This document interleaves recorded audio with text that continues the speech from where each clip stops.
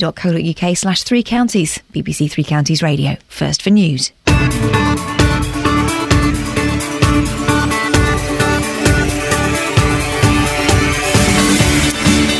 This is Iain Lee, BBC Three Counties Radio. Lots coming up on the show this morning. It's Monday. I'll be honest, I will be honest with you, it was hard work getting up this morning. The alarm, I woke up 10 minutes before the alarm went off. That's always a bad sign, and I was lying in bed going, do I lie here and get this 10 minutes of lying down, or do I get up and watch Dragon's Den that I videoed the night before? I got up and watched Dragon's Den. Well, that guy that was selling the app, did you see that? The guy that was selling the app that allows you to queue when you phone up call centres. What an idiot! I've got an idea. When you go on Dragon's Den, don't cheek the dragons. They're the ones with all the money, for God's sakes. Anyway, it was true, he was an idiot. Coming up on the show this morning, more Jimmy Savile. What did the BBC know about Savile? We preview tonight's Panorama programme. As you heard in the news with Catherine, the bypass is welcomed by Dunstable businesses. Will it make a difference to your commute? And would you intervene if you saw some kids causing problems where you live? Particularly relevant to me and also to Dunstable. I'll tell you more in a little bit. If you want to get in touch, you can, of course, via the email 3cr@bbc.co.uk. You can text 81333, starting your text 3CR, or, this is the best way, you can give me a call, 08459 455 555. BBC Three Counties Radio.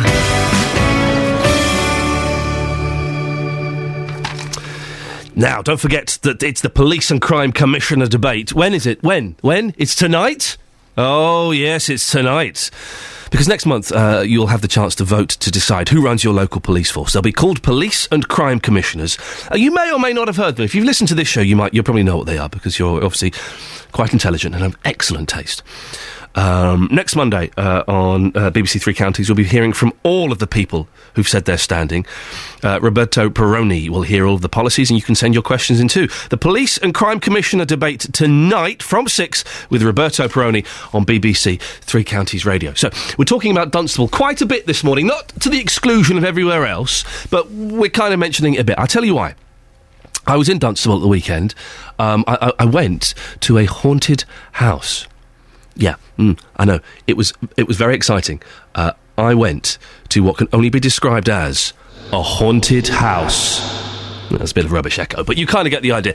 I'll play... Well, you'll get to hear what happened at the haunted house on Halloween. We're going to do a spooky Halloween special next week, so if you've got any kind of ghost stories that have happened to you, you can start emailing those in, 3cr@bbc.co.uk. But I was in Dunstable at the weekend, driving around. I thought, I've not been there for a long, long time. I'll drive around and get a feel of it, and I'll go and see the roadworks that we've been covering on this show, and I went and had a look at those, and I drove past them, and I saw the chippy that we've been talking about, and the newsagent, and all of these things. And then I got stopped in some traffic lights, okay, and I saw a guy, he was in his 40s, staring at a kid who was about 100 yards away, who was about 8. Just stare, give him really evil stares. And I thought, that's very, very inappropriate. What a strange gentleman. So I pulled up next to this guy, I wound down the window, and I was looking at him, and I was about to say, Oi, don't stare at him. And then, the most amazing thing happened. Keep listening, and I'll tell you what happened in a little bit, okay? 08459 455 555 is the telephone number if you want to... Keep listening, and I will tell you what I saw happening in Dunstable at the weekend. I was shocked.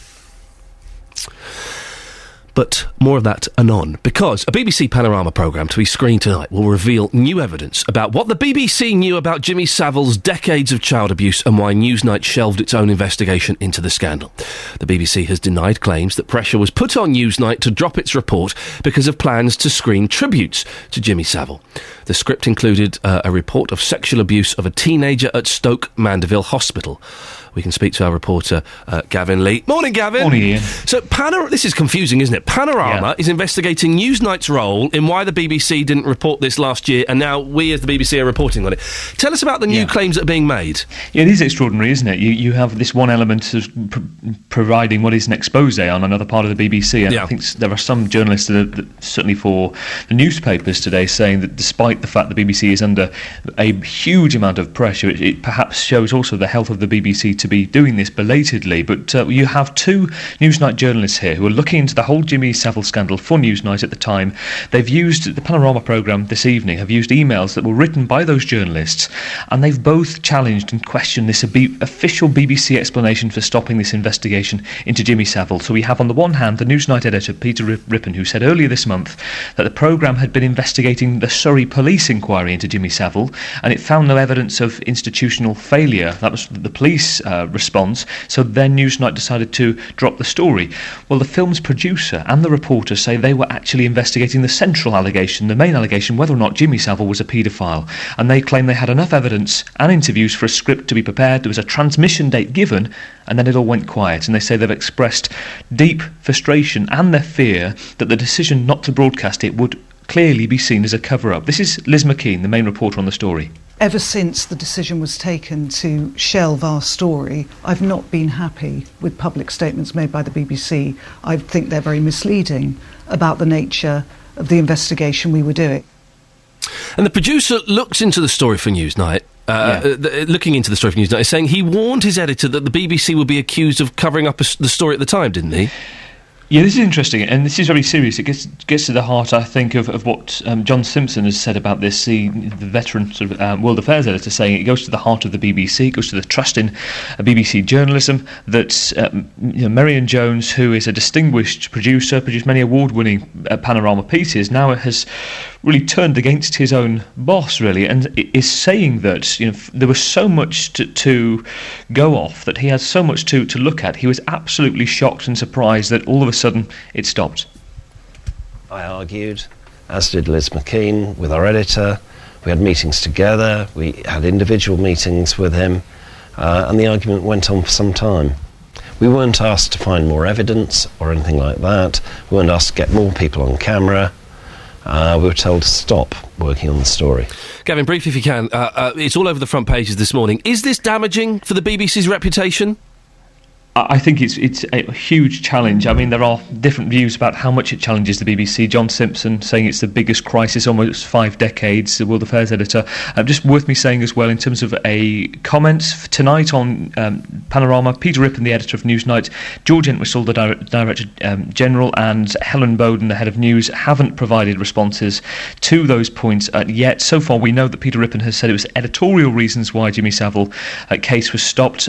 George Entwistle will give evidence to MPs tomorrow at the Media Select Committee, so we'll hear from him. There is a BBC statement saying that the BBC has launched an independent review into the Jimmy Savile scandal, which will clearly cover the Newsnight allegations as well. Gavin, you may or might know this. Has Rippon stepped down? Because I've read in some places he had, then on the internet last night I saw a strong argument saying that he hadn't stepped down. Yeah, I've seen this in a number of tabloid papers as well, the Daily Mail, suggesting this. There's no official confirmation that we've had yet. Gavin Lee, thank you very much indeed. It just keeps on going. 08459 455 555, Dusty Springfield.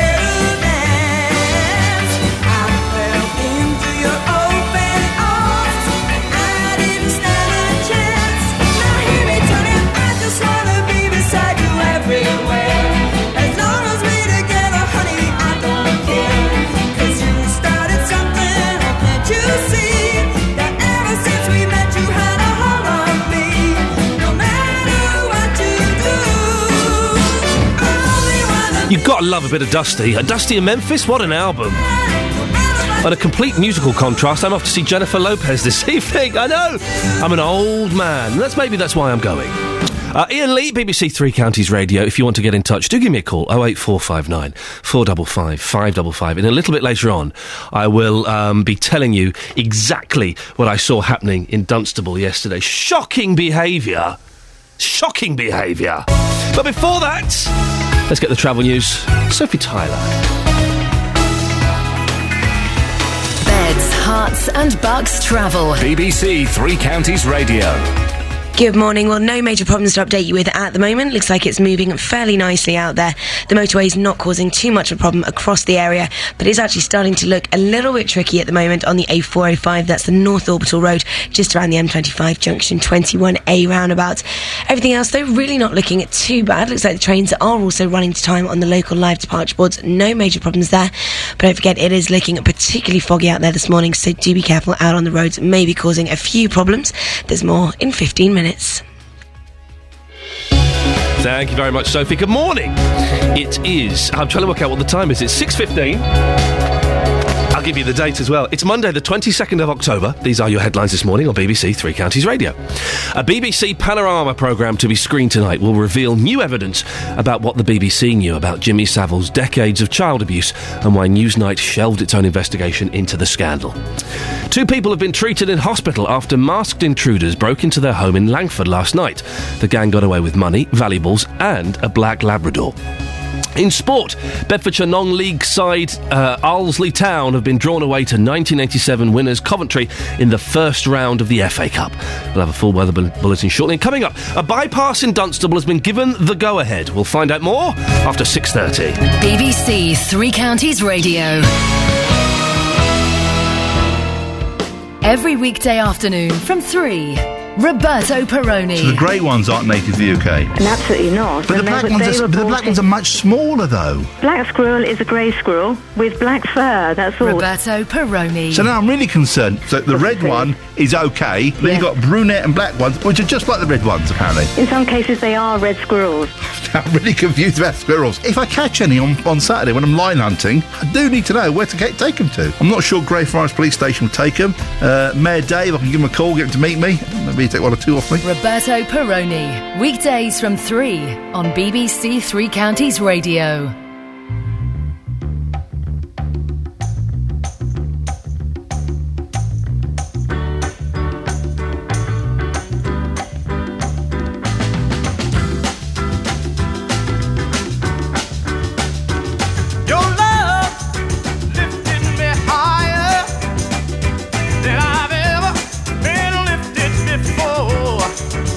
So keep it up, quench my desire.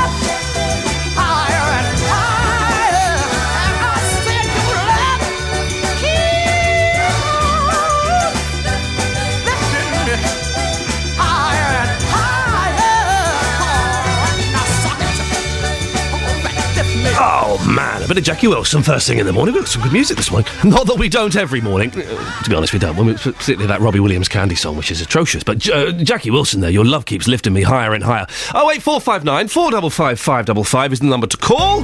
Let's get the weather now with Steve Weston. Beds, Hearts and Bucks weather. BBC Three Counties Radio. Yeah, cloudy. Oh, excuse me. Cloudy, dull and misty with fog patches here and there, low cloud draped across the Chilterns and the Downs. It's another rather damp autumnal day coming up. Top temperatures surprisingly mild, 16 Celsius, 61 Fahrenheit, with the winds very light, northeasterly. Little change overnight, some clear spells, but cloudy, mild and damp with mist or fog forming up quite widely again. Then winds stay light, northeasterly, and the lowest temperature 12 Celsius, 54 Fahrenheit, so an exceptionally mild night. Tomorrow, Tuesday, mist and fog slowly lifting back into low cloud, some brighter spells with perhaps a few spots of patchy rain or drizzle here and there. Same story for Wednesday, cloudy, dull and misty, feeling mild with light rain or drizzle.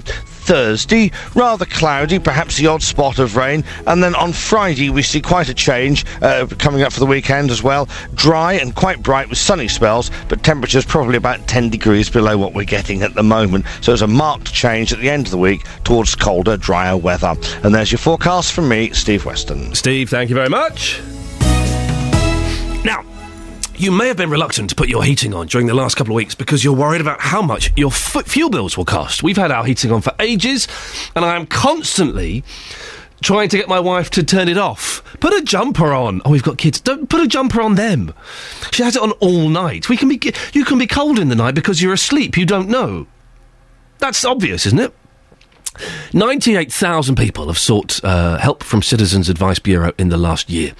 Well, it's National Energy Week, and Ofgem, the regulator, is calling for change. They want the big six energy suppliers, owning 98% of the market, to limit their tariffs to 8, making it easier for people to switch to the cheapest. Our reporter Sophie Sileri has been to see Chris Hall in Hemel.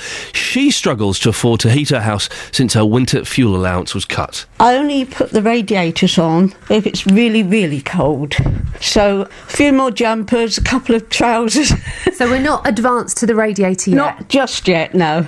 So, Chris, let's talk about the winter fuel allowance, because you lost £50 this year, didn't you? Yes, that's right. How has that affected you? It's affected me, really, because I'm now rather frightened to have the heating on for as long as I used to. So what I'm going to have to do is cut down 2 hours in the morning to, say, 2 to 3 hours in the evening and go to bed early.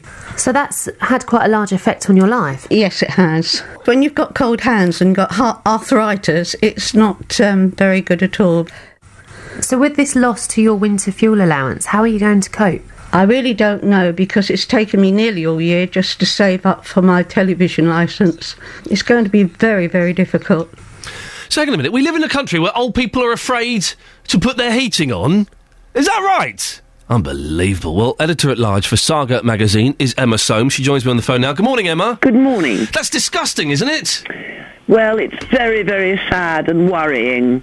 And I think a lot of older people are very, very worried about what's going to happen to their heating bills this winter. Do you hear a lot of stories like the one we just heard there? I'm afraid we do, yes.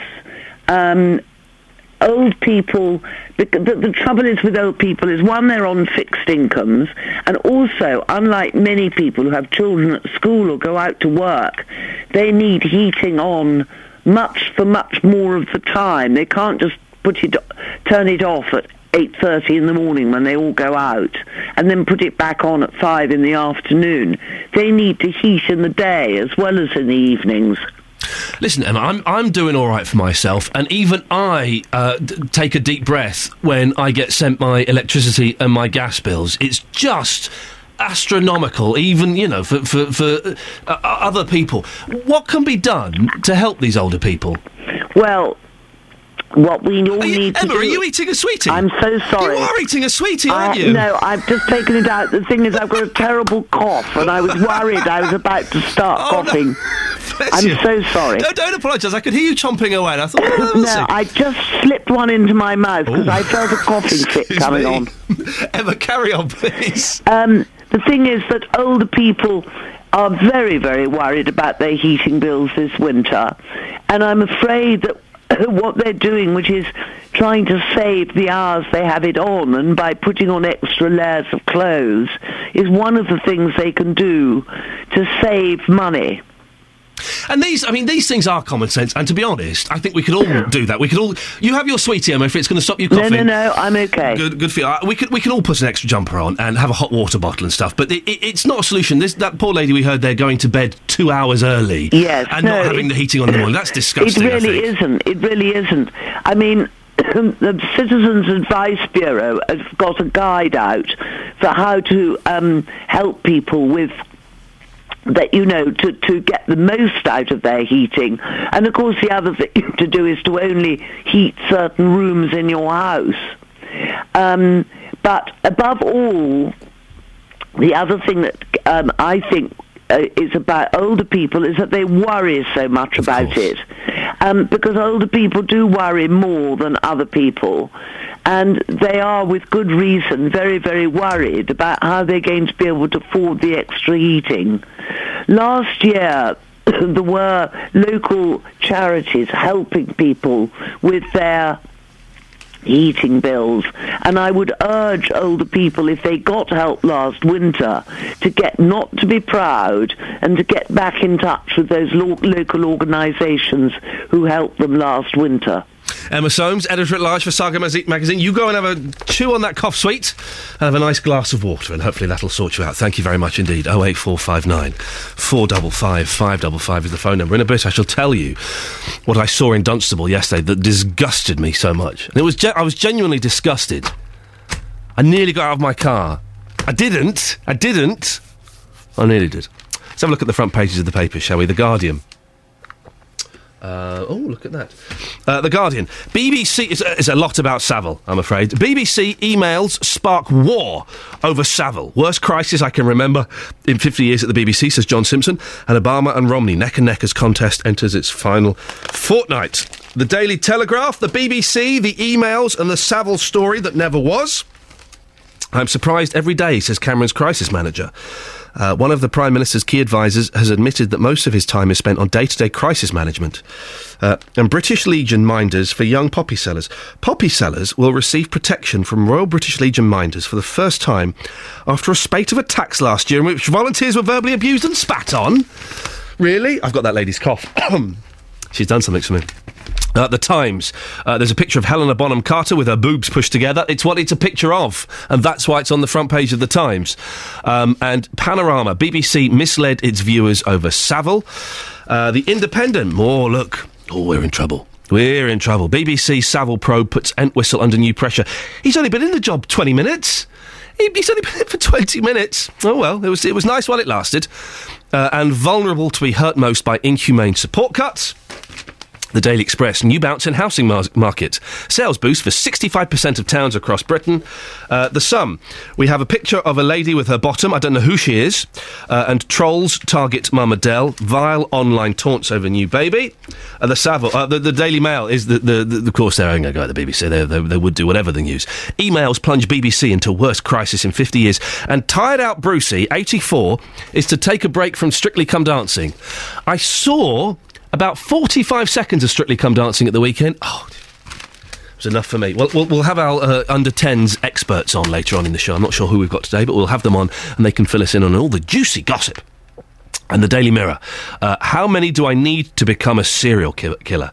Cops fear cabbie has more victims. Evil Christopher Halliwell once asked a fellow lag what it takes to be a serial killer. Well, there we go. That's the kind of thing that we're dealing with this morning. 08459 455 555 is the telephone number. If you want to give me a call, you can give us a call any time about anything. But first off, here's the travel news with Sophie Tyler. Beds, Hearts and Bucks travel. BBC Three Counties Radio. Not looking too bad out there at the moment. Still a little bit heavy on the A405 at North Orbital Road, just approaching the M25 junction 21A roundabout.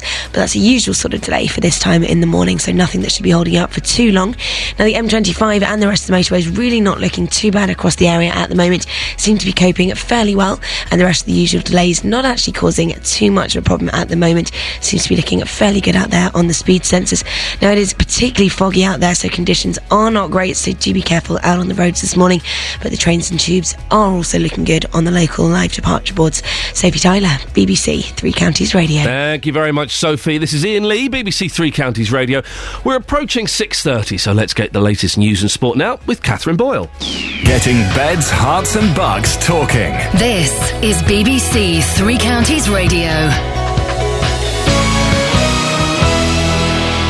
Good morning. The headlines: a BBC Panorama programme to be screened tonight will reveal new evidence about what the BBC knew about Jimmy Savile's decades of child abuse, and while Newsnight shelved its own investigation into the scandal.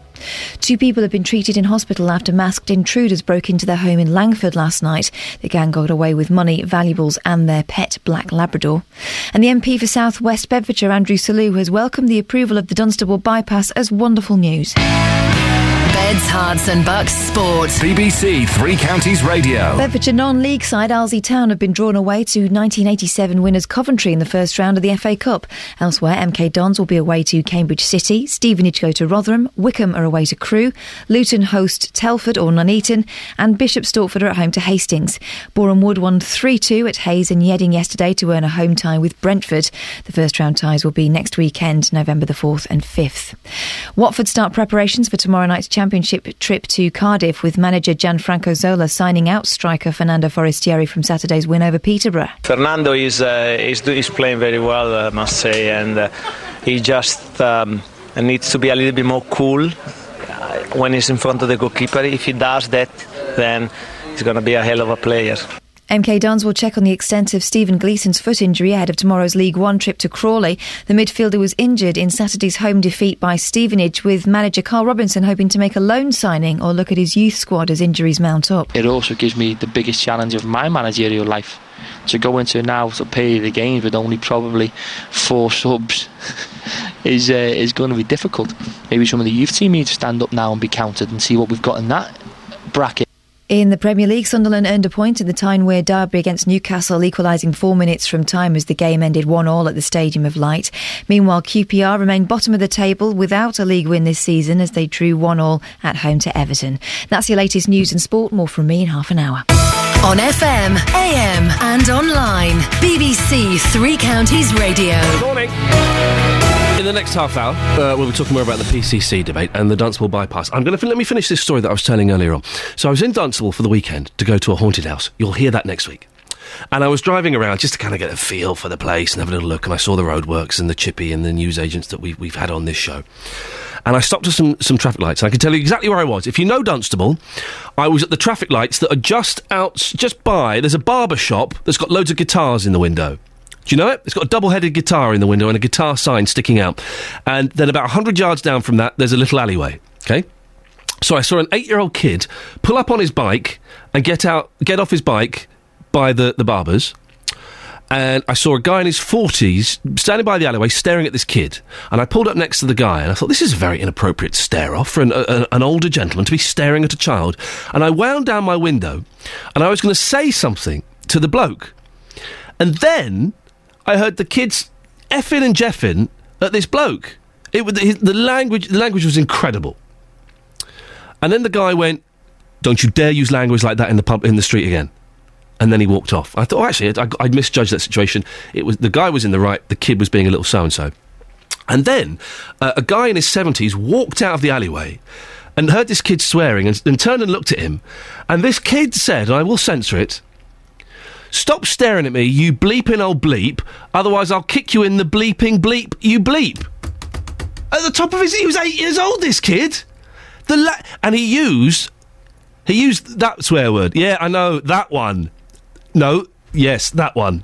I couldn't believe it. 8 years old, effing and jeffing in the street. Then my traffic lights changed and I drove off. Now, what I want to know is, would you have said something to that kid if you were there in the street? If I had been walking and not in the car, I don't know if I would have done. I don't know if I would have done. I'm not sure. I have spoken to little so-and-sos in the street before. There were some kids near me kicking a bus shelter. And I'll be honest, I used to do this. But they were trying to break the glass. And I went, "Oi! Stop trying to kick that." "Oh, you can't break this, mister." I said, "It don't matter. Stop vandalising it. I'll have to pay for that." And they gave me they politely said, "We'll stop." Then when I got a bit away, they started shouting at me and giving me the finger. Yeah, now I know. So when I started walking back, they ran away. Now, that was particularly foolish of me, and I was in quite a bad mood at the time. That's why I did it. But an 8-year-old swearing at an old man, would you have done anything? It's funny, I was speaking to Justin Dealey about this, and he said he wouldn't. He said 5 years ago he would have stepped in. Our reporter, Justin Dealey, we'll hear from him later. He said 5 years ago he'd have stepped in. Now, he wouldn't do it. He's worried. You never know what's going to happen. Could you give me a call and let me know? Either way, be honest about this. You see a kid swearing at an old man in the street. Would you step in? Would you do something? And what would you do? 81333, starting your text 3CR. Or give me a call, 08459 455 555. My name is Ali, nice to meet you, can I tell you, baby? Look around, there's a whole lot of pretty ladies, but none like you, you shine so bright. Yeah, I was wondering if you and me could spend a minute on the floor up close, getting lost in it. I won't give up without a fight. I just wanna, oh baby, I just want you to dance with me tonight. So come on, oh baby, I just want you to dance with me tonight. We're getting sweaty, hot and heavy in the crowd now. And loosen up and let your hands go downtown. But go with it, girl, yeah, just close your eyes. Yeah, I feel the music moving through your body. Looking at you, I can tell you want me.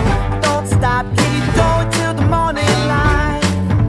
Yeah, when I saw you there, sitting all alone in the dark, acting like you didn't have to care.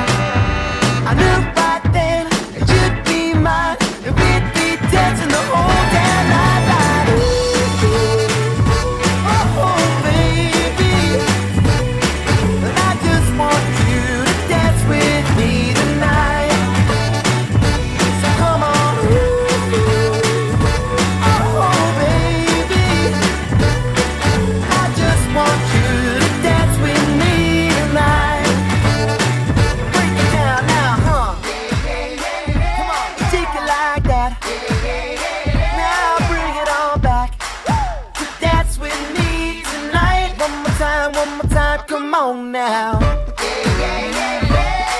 your thing.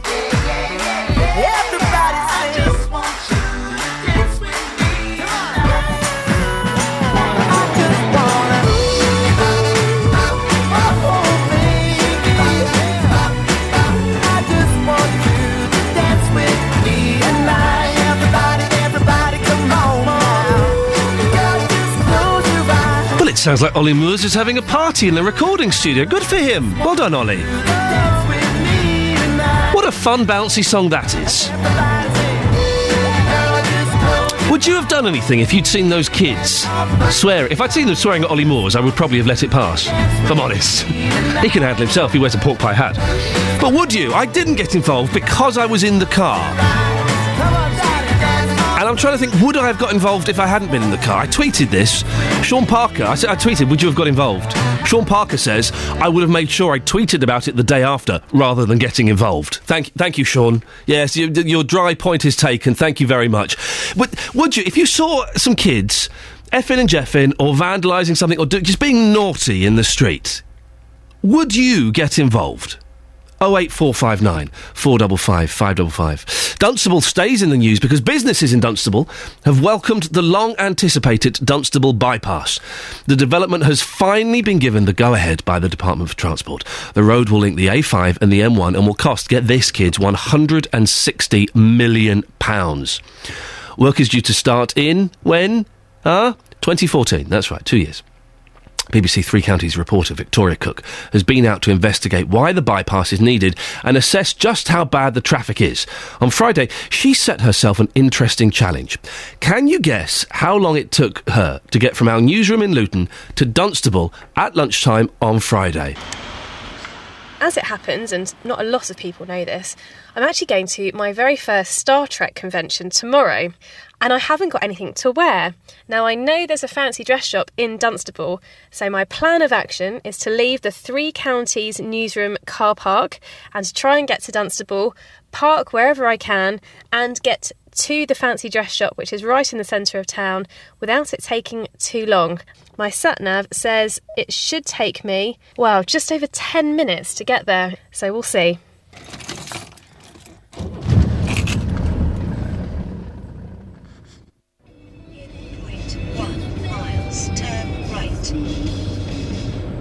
Okay, I'm coming into Dunstable now. There's a fair amount of traffic. There's actually a lot of traffic coming the other way. Going into Dunstable from the Luton direction doesn't seem too bad. My sat-nav is set to take me to the Asda car park. Well, these roadworks certainly aren't helping things here in Dunstable. I'm barely doing a mile an hour, just very slowly crawling along. The lunchtime traffic combined with these roadworks really is creating a bottleneck in the town.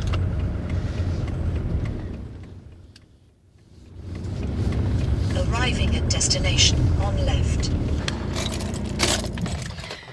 And I've arrived at Asda's car park. Let's see what the time is. 1:31. So it's taken me 16 minutes to get from the Three Counties newsroom car park to the Asda car park.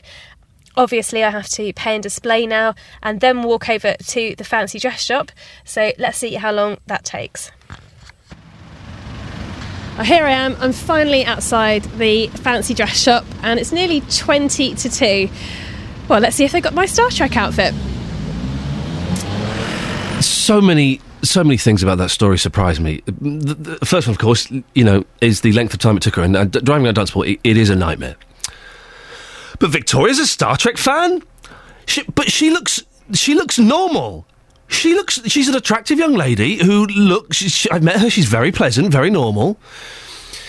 Catherine Boyle, this is all kicking off here at BBC Three Counties Radio. Catherine Boyle, the newsreader, has just messaged me. Star Trek convention, 3 boring words put in one sentence. How rude. How rude. I like a bit of Star Trek. All the captains were there. Shatner, Picard, Quantum Leap, and the 2 others were there. Anyway, back to the story in hand. The bypass, the Dunstable bypass. What do you think? Will it encourage you to go shopping there? I haven't been to Dunstable for a long time. Saturday was my first visit in absolutely ages. And it was a nightmare to get around. If you miss your turn, if you get caught in the wrong bit of traffic, that's it, you're screwed. You've got to go all the way round again. Those roadworks outside the supermarket are a nightmare, aren't they? And I was there on a Saturday morning at sort of 10:30. Wasn't that busy. Stopped off, had a coffee somewhere. It was very pleasant, but is it going to save Dunstable? I noticed there were quite a few closed shops in Dunstable. It was a little bit run down in some places. There were some really good places there, don't get me wrong. But if you live in Dunstable, or if you've been shopping in Dunstable, or if you drive through Dunstable, is this bypass, that's not going to be started until 2014, is it going to save Dunstable? Or is it too little, too late? 08459 455 555 is the telephone number if you want to give me a call on that. I'm not sure that a bypass in 2 years' time, or that starts in 2 years' time, God knows when it's going to be finished, I'm not sure that that's going to be enough to swing things round for Dunstable. When you've got so many closed shops, no one knows which way they're going, and you've got 8-year-old kids like that effing and jeffing in the street, using indoor language in an outdoor setting. Is it too late for Dunstable? 08459 455 555 is the telephone number if you want to give me a call. You can text as well.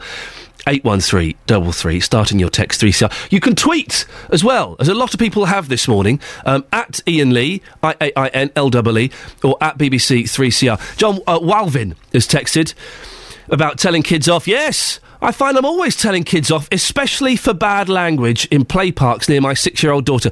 I've told adults off for swearing in the street. I've done that. I'll do that. Kids? Sarah Relton says, yeah, I'd have got involved. Did you? I didn't.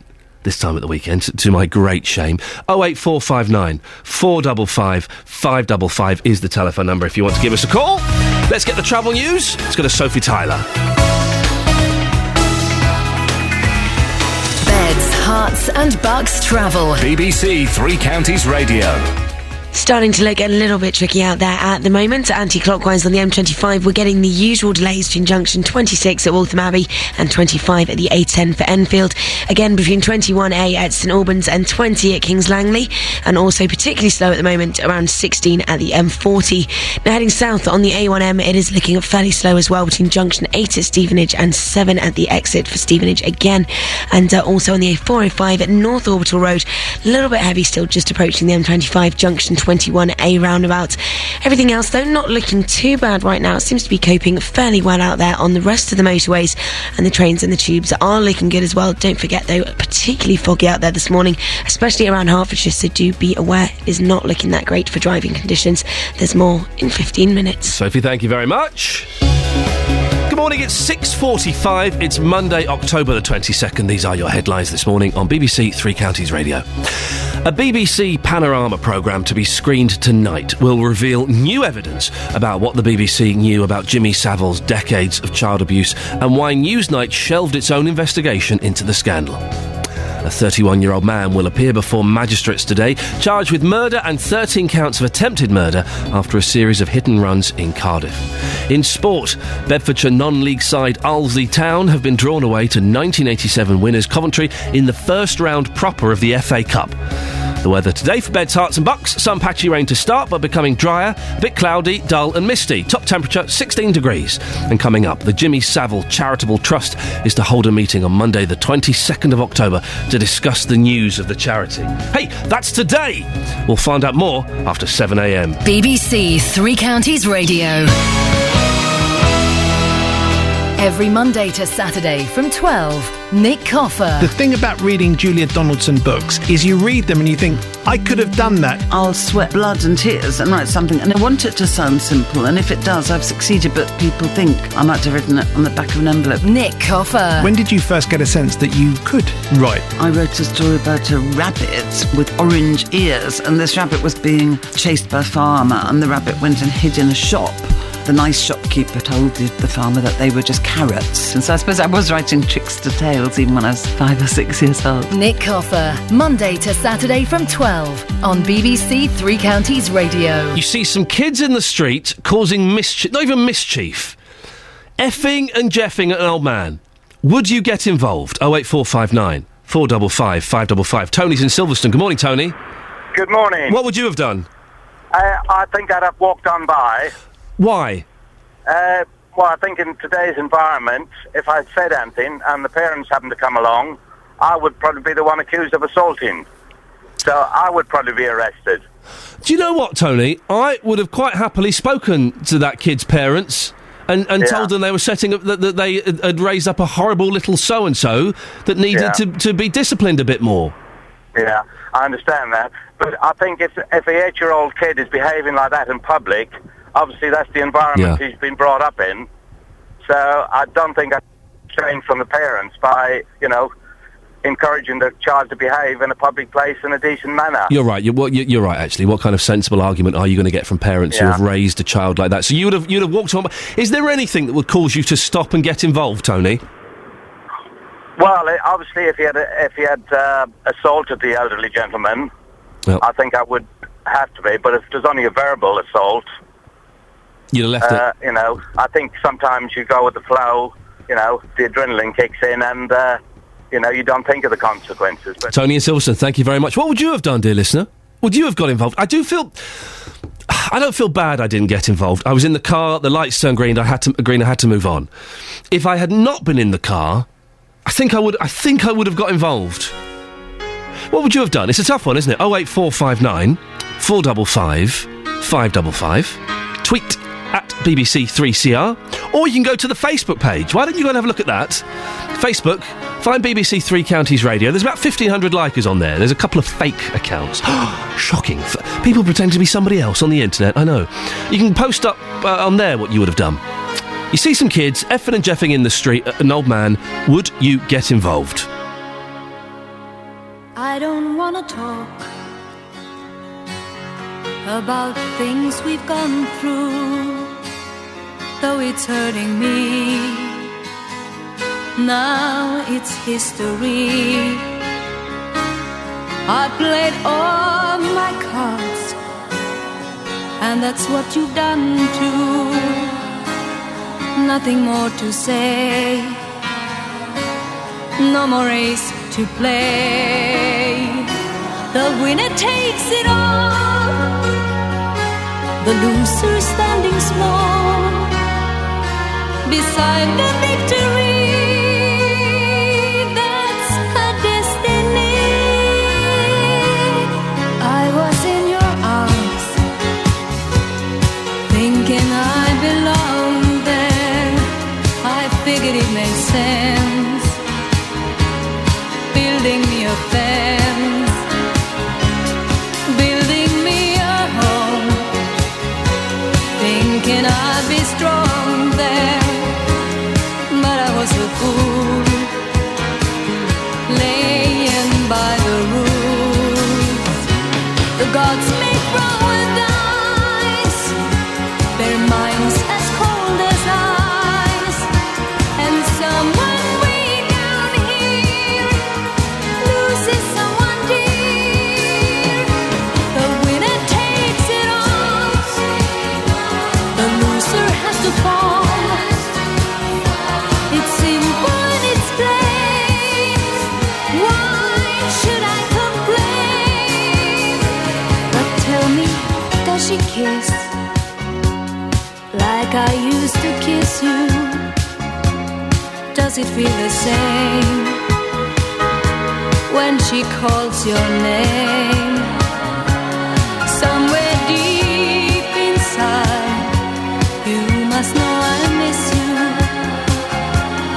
But what can I say? Rules must be obeyed.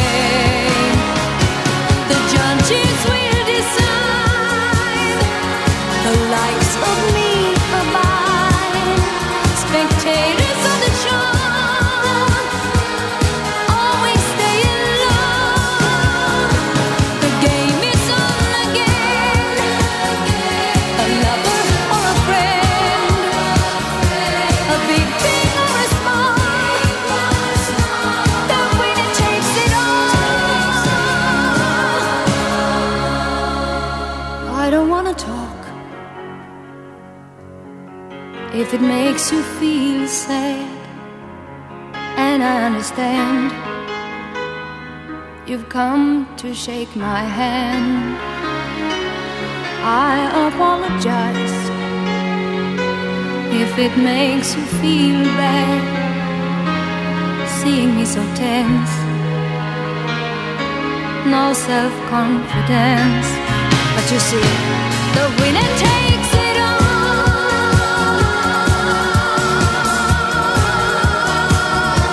The winner takes it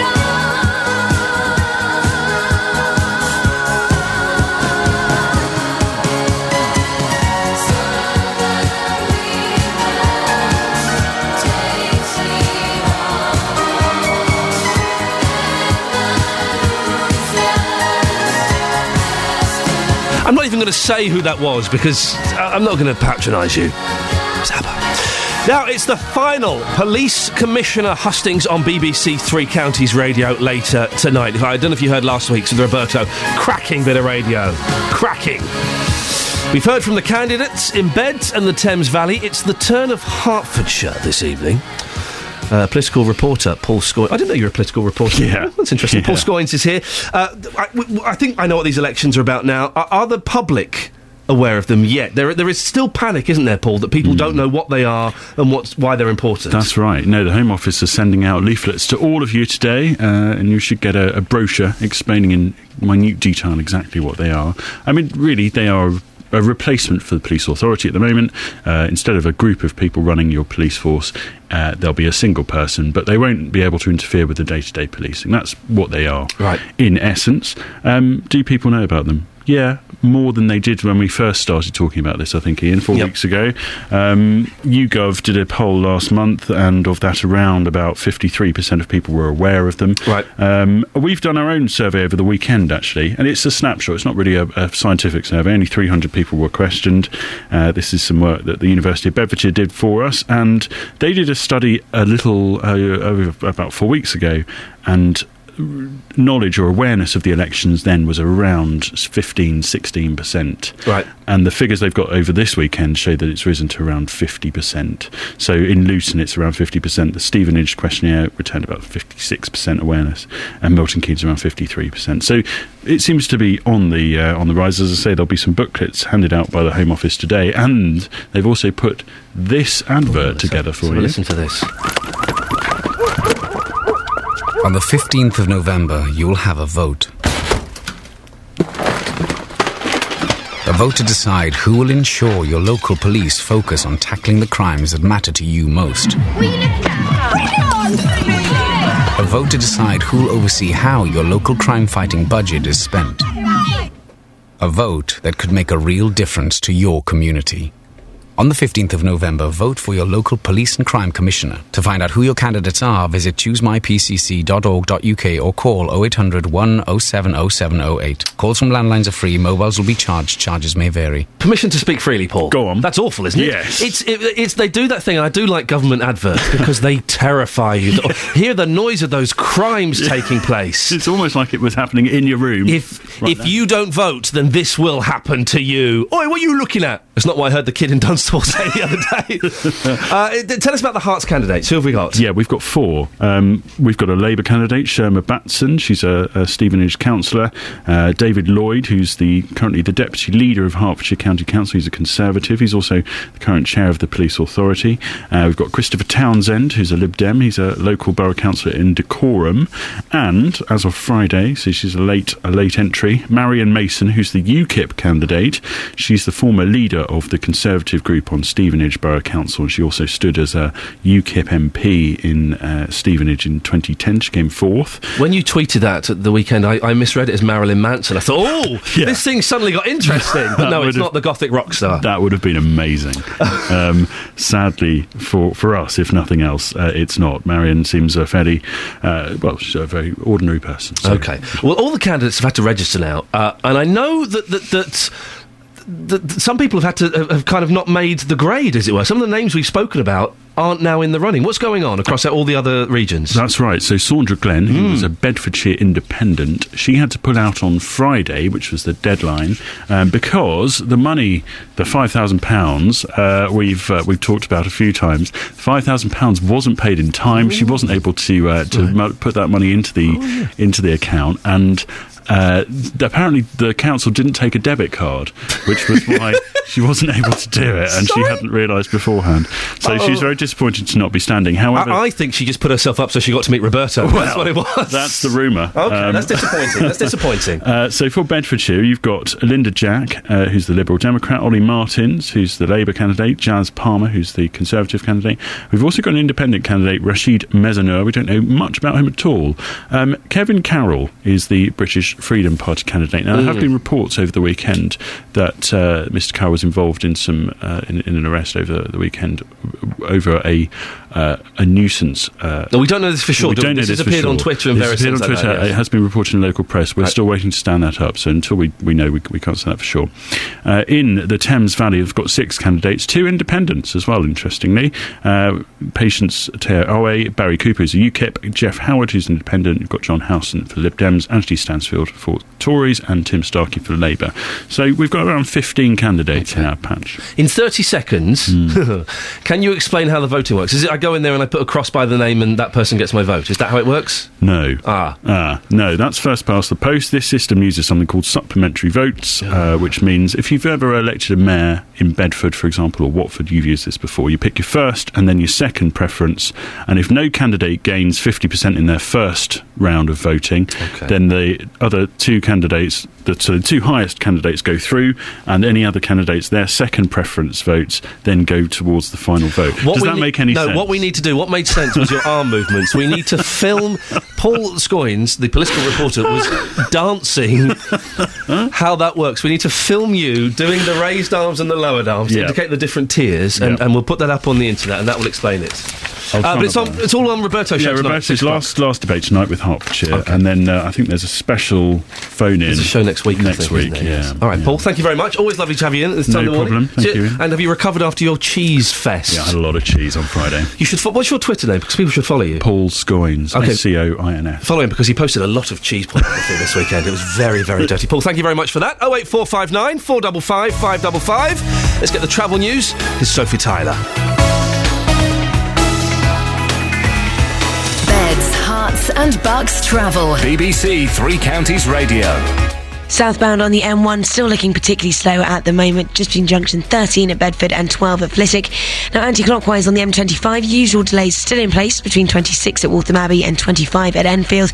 Again between 21 at St Albans and 20 at Kings Langley, and also around 16 at the M40. Now southbound on the A1M still slow as well between junction 8 at Hitchin and 7 at Stevenage, and also looking particularly slow now in the usual trouble areas heading south on the Barnet bypass.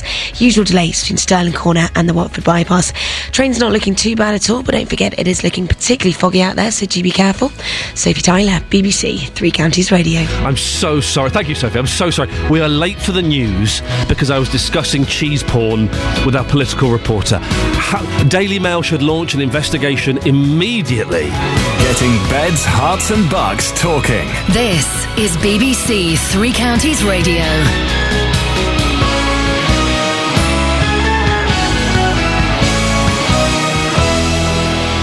Good morning, it's 7 o'clock. The headlines: Panorama probes Newsnight Savile investigation, Wickham bodybuilder death investigated, and Salou welcomes Dunstable bypass. BBC Three Counties Radio. A BBC Panorama programme to be shown tonight will reveal new evidence about why BBC Two's Newsnight shelved an investigation last December into allegations of sexual abuse by Jimmy Savile.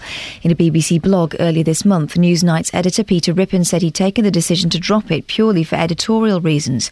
But Marion Jones, the producer working on the story, told Panorama he was surprised by that decision. Ever since the decision was taken to shelve our story, I've not been happy with public statements made by the BBC. I think they're very misleading about the nature of the investigation we were doing. Police in Cardiff have charged a 31-year-old man with murder and 13 counts of attempted murder in connection with a series of hit-and-run incidents in the city on Friday. Karina Menzies, who was 31, died after being knocked over by a van. BBC News has uncovered evidence that South Yorkshire Police told officers what to write in statements they made after clashes with striking miners at the Orgreave Cokeworks in 1984. Last month, an independent panel found the force had altered 116 police statements made about the Hillsborough disaster in 1989 to remove criticism of senior detectives. The force is considering a review of the new claims, as Dan Johnson reports. Orgreave was the most violent confrontation of the year-long miners' strike. 10,000 pickets battled 5,000 police. There were injuries on both sides. 93 miners were arrested. Many went on trial accused of riot. At the time, a conviction could result in a life sentence. But it became clear police evidence was unreliable, and the miners were all acquitted. Now officers have come forward to say South Yorkshire detectives dictated at least part of their statements. Police are investigating whether the death of a man in High Wycombe was connected with the use of performance-enhancing drugs. 28-year-old Sean Clitheroe is thought to have acquired DNP at a local gym. The drug is used by bodybuilders to burn fat but can have serious side effects. The MP for South West Bedfordshire, Andrew Salou, has welcomed the approval of the Dunstable bypass as wonderful news. The long-anticipated project has become a reality after the Department of Transport gave the go-ahead on Friday. The road will link the A5 and M1 and cost £160 million. In sport, one of the smallest clubs left in the FA Cup have drawn one of the largest. Arlesey Town will play away to Coventry City when the FA Cup first round proper takes place on the 3rd and 4th of November. Luton play at Kenilworth Road against either Telford or Nuneaton. MK Dons are away to Cambridge City. Stevenage are away to Rotherham. Wickham are away to Crewe. Bishop Stortford are at home against Hastings United, and Boreham Wood will host Brentford. As for the weather, some patchy rain to start, but becoming drier, albeit cloudy, dull and misty. Top temperature temperature today, 16 degrees Celsius, that's 61 Fahrenheit. There's more news and sport online at bbc.co.uk/Three Counties. BBC Three Counties Radio. First for news. Oops, sorry, Catherine. Trigger happy, you see. Good morning, this is Iain Lee, BBC Three Counties Radio. It's Monday. I'm allowed to be a little bit, bad when it comes to the technicals on a Monday, aren't I? You wait till you hear me tomorrow. I'm taking my wife to see a J-Lo concert, I believe. Her name is Jennifer Lopez. And it means I'm going to get like 20 minutes sleep before the show. So if you want to hear a car crash on the radio, I would recommend tuning in tomorrow morning at 6 a.m. for some of that. In the next hour of the show, lots more coming up, including more questions for the BBC over Jimmy Savile. It's on the front page of most of the newspapers. The Dunstable bypass gets the go-ahead, but will it really make a difference to the town? Isn't Dunstable beyond saving? And I saw a kid, he was about 8 years old, bad-mouthing a 70-year-old man at the weekend. I didn't get involved. Would you have got involved? 81333, starting your text 3CR, or give us a call, 08459 455 555. BBC Three Counties Radio. If you missed the story about what I saw at the weekend, I'll tell you again in a little bit. It was the language coming from this kid's mouth. He used that word. Yeah, no. Yes, that one. I know. At a 70-year-old man. I didn't even know that word until I was 18 years old. We'll talk about that a little bit later on as well, if you want to give us a call. 08459 455 555. Or you can text 81333, starting your text 3CR. You can email 3cr@bbc.co.uk. And don't forget, of course, if you go to the Facebook page, facebook.com, and you find the BBC Three Counties page, there's about 1,500 likers on there. That will, you can post on there about bits and pieces as well. A BBC Panorama programme to be screened tonight will reveal new evidence about what the BBC knew about Jimmy Savile's decades of child abuse and why Newsnight shelved its own investigation into the scandal. The BBC has denied claims that pressure was put on Newsnight to drop its report because of plans to screen tributes to Jimmy Savile. The script included a report of sexual abuse of a teenager at Stoke Mandeville Hospital. Also tonight, the Jimmy Savile Charitable Trust will hold a meeting to discuss the name of the charity. But how do you go about changing your brand? Simon Middleton is a brand consultant and author of the book Build a Brand in 30 Days. Good morning, Simon. Good morning, how are you? Yeah, I'm very well, thank you. How much of an effect do you think allegations like this could have on a brand? It's named the Jimmy Savile Charitable Trust. They're stuffed, aren't they? I think it's time for them to take a very serious decision, which I understand they're going to examine today. Yeah. If they were my client, I would be giving them some fairly clear advice, and it's simply this, that you should focus on the work that the charitable trust does and dump the name. Reinvent. How easy... Because I think it's a toxic name now. Well, of course it is, isn't it? We spoke to them last week and they were umming and ahhing. How easy is it to rebrand something completely? Well, it's always a challenge. It's expensive, for one thing, because it involves a lot of different aspects of communication. But it can sometimes be an opportunity for a kind of rebirth, and it happens in the commercial world all the time. Big companies change their names on a fairly regular basis, really, either because they merge, or they sell out, or they grow, or they change direction. It's less common for people to do it because of sort of crisis like this, but I think it's the wise thing. The sooner they move on from the ghastly sort of resonances that name now has and refocus on the good work that they undoubtedly do, the better off they will be, and they will be able to look back on it in a couple of years as, a difficult decision well made. If they hold on to the name, they can only continue to suffer, I would have thought. Very quickly, Simon, because I know we're running out of time. The BBC as a brand is now damaged. What can they do? Well, the BBC, yes, it will be tarnished by this whole affair. The advice I generally give and I'd give it to the BBC as much as anyone else, is to be as open and as honest and clear as you can possibly be about what you're doing to make sure that this kind of thing doesn't happen again, to apologise where it's necessary, and most of all, to communicate not hide things, and then the brand will recover. Simon, thank you very much. Simon Middleton, brand consultant, author of the book Build a Brand in 30 Days. We'll be finding out tomorrow what happens to the name of the Jimmy Savile Charitable Trust. You may remember we spoke to someone, I think last week, maybe the week before, a representative from it, and they were when these allegations first came out, and they weren't quite sure what they were going to do, but they're obviously going to change that name, aren't they? And I think they have to say, look, this is nothing to do with us. We didn't have a clue. We've raised this amount of money. We're changing our name to such and such. Hey, I'll put my name on it if you want. I'll put my name on it. Why not? Why not? Dave in Luton has texted in about the incident I saw. I saw an 8-year-old kid effing and jeffing at a 70-year-old man in 3. It was disgusting. The language. I was in my car. I was in Dunstable, and if you know Dunstable, the kid was stood outside the Barbers with all the guitars in. Nothing to do with the Barbers, but that's where he was. And the old guy was. There's an alleyway about 50 yards, 60 yards down from there, and the old guy was in there. Dave has texted in 81333. Starting his text 3CR. Why didn't you get out of your car and you two men make a citizen arrest upon an 8-year-old or rung the police? Well, listen, Dave, right? I'm not going to get out of my car and arrest an 8-year-old. I'm not going to arrest an 8-year-old. Imagine what that would have looked like. You think Savile's in trouble? The local radio breakfast host manhandles 8-year-old child in the street. No. That's not going to happen.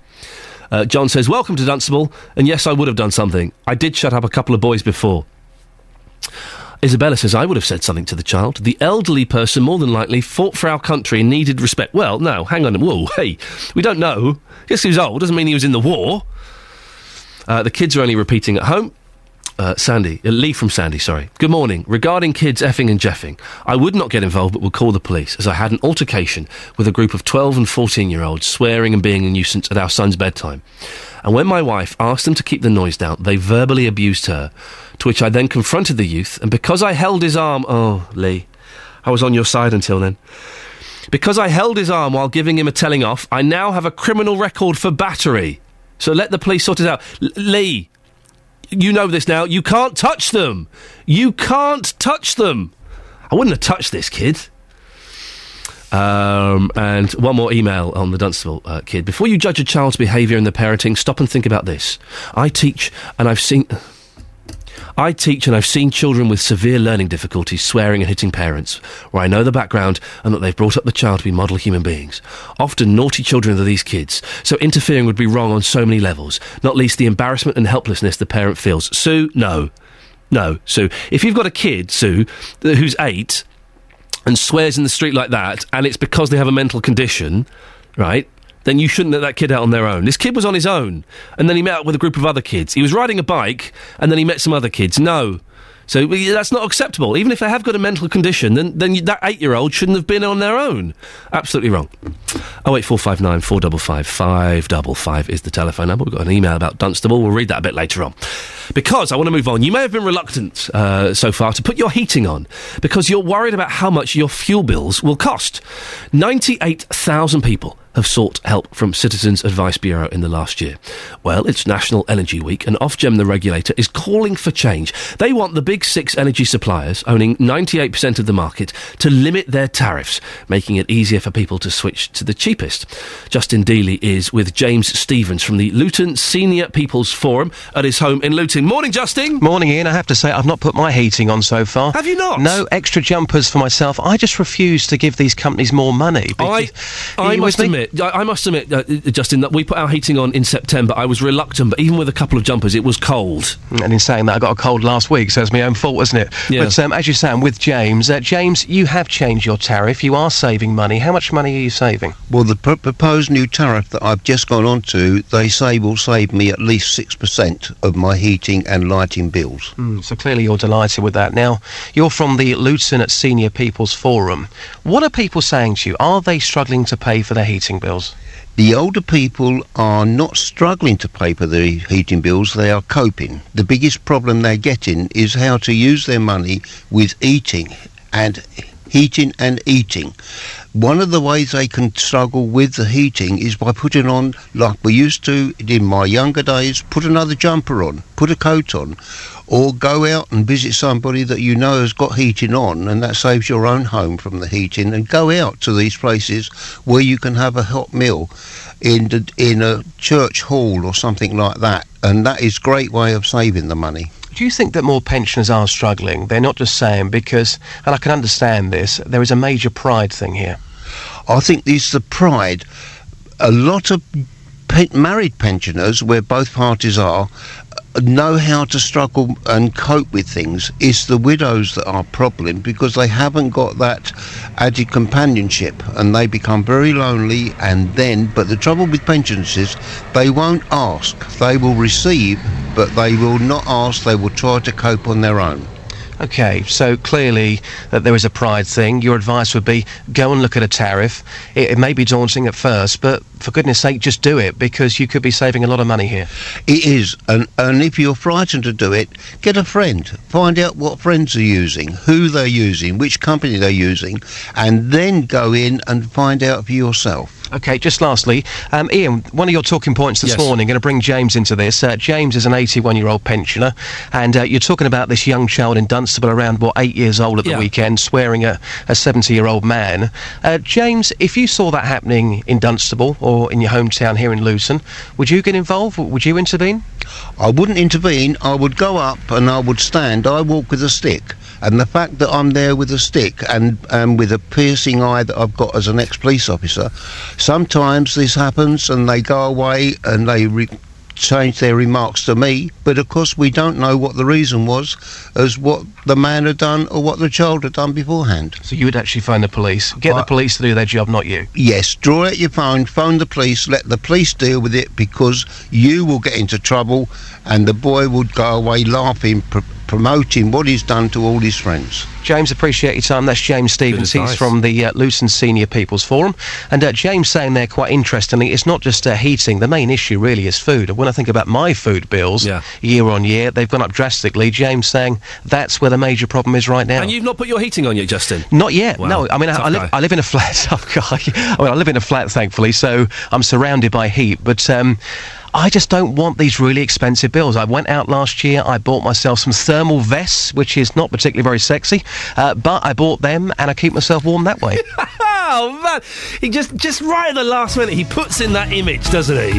It was going so well. Now I've got an image of Dealey in a thermal vest. Thank you, Justin. Excellent as always. Beds, Hearts and Bucks travel. BBC Three Counties Radio.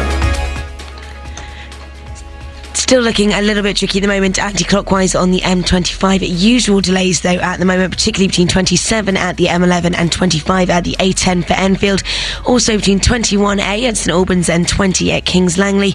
And again at 18 at Chorleywood, through to 16 at the M40. Now heading south on the AM1, we are looking at some problems at the moment between 13 at Bedford and 12 at Flitwick. And again between junction 10 at Luton Airport and 9 at Redbourne. Now elsewhere, also northbound on the M40, we're getting reports coming in. The one lane is blocked and there's queuing traffic following a broken down vehicle. Now that's just in junction 1 at the Denham roundabout, and southbound on the Barnet bypass. Usual delays, I'm afraid, between the Stirling corner and the Watford bypass. Now on the trains as well, we are looking at no problems at the moment. They're all looking fairly good, and the tubes also running nicely. Don't forget though, it is particularly foggy out there, not very nice driving conditions, so do be careful. Sophie Tyler, BBC Three Counties Radio. Thank you very much, Sophie. Good morning, it's 7:17, calm down, 7:17. Monday the 22nd of October, these are your headlines this morning on BBC Three Counties Radio. A BBC Panorama programme to be shown tonight will reveal new evidence about why BBC Two's Newsnight shelved an investigation last December into allegations of sexual abuse by Jimmy Savile. Police in Cardiff have charged a 31-year-old man with murder and 13 counts of attempted murder in connection with a series of hit-and-run incidents in the city on Friday. In sport, Bedfordshire non-league side Alzey Town have been drawn away to 1987 winners Coventry in the first round of the FA Cup. We'll have a full weather bulletin with Steve Weston shortly, and coming up before 7:30, we'll hear more about the planned Dunstable bypass, and we'll be speaking to Conservative MP for South West Bedfordshire about the plans. BBC Three Counties Radio.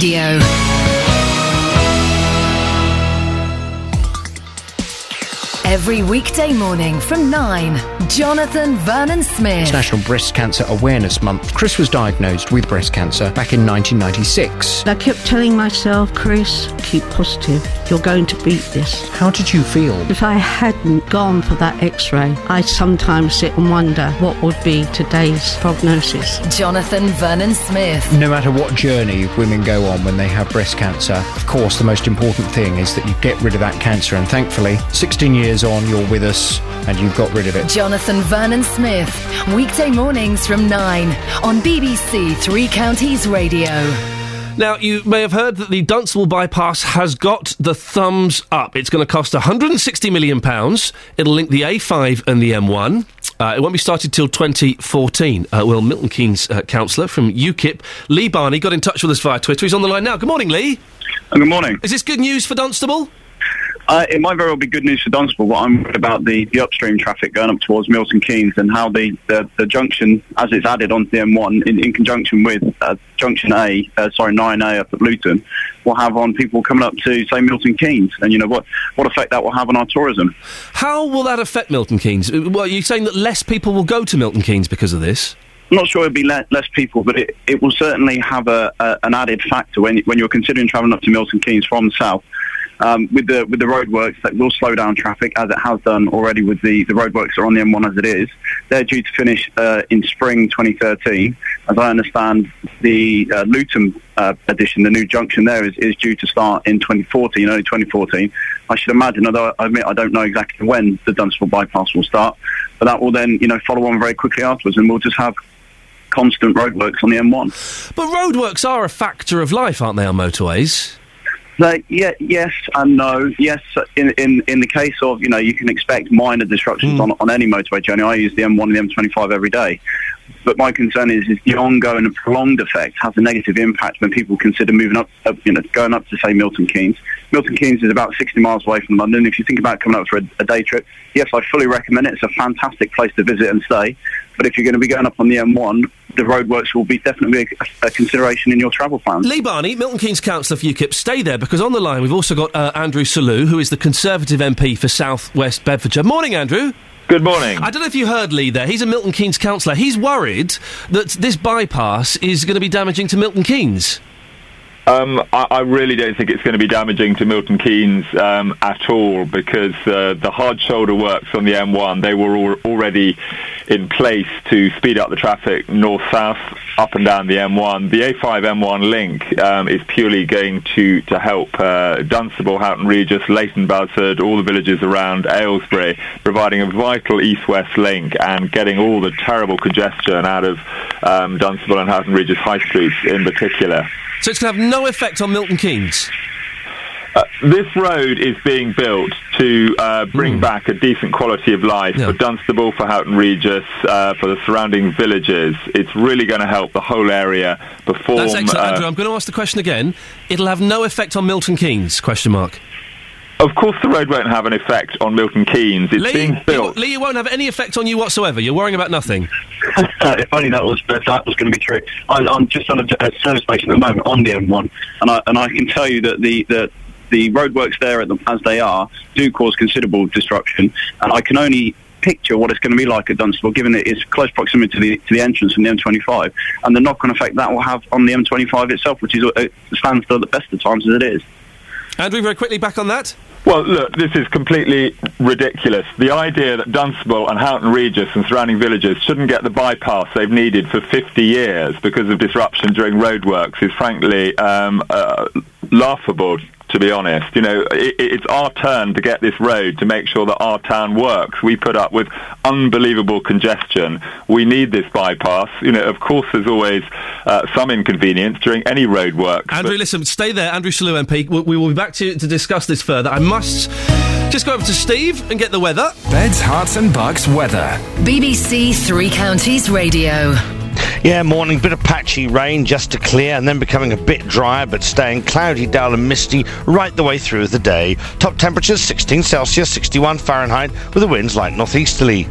Some clearer spells overnight, but staying cloudy and mild with mist or fog reforming. The lowest temperature overnight, 12 Celsius, 54 Fahrenheit, still with a light northeasterly breeze. Little change for Tuesday, mist and fog lifting into sort of low clouds, perhaps some brighter spells in the afternoon. Wednesday, again, little change, cloudy, dull and misty with patchy light rain or drizzle, and still mild.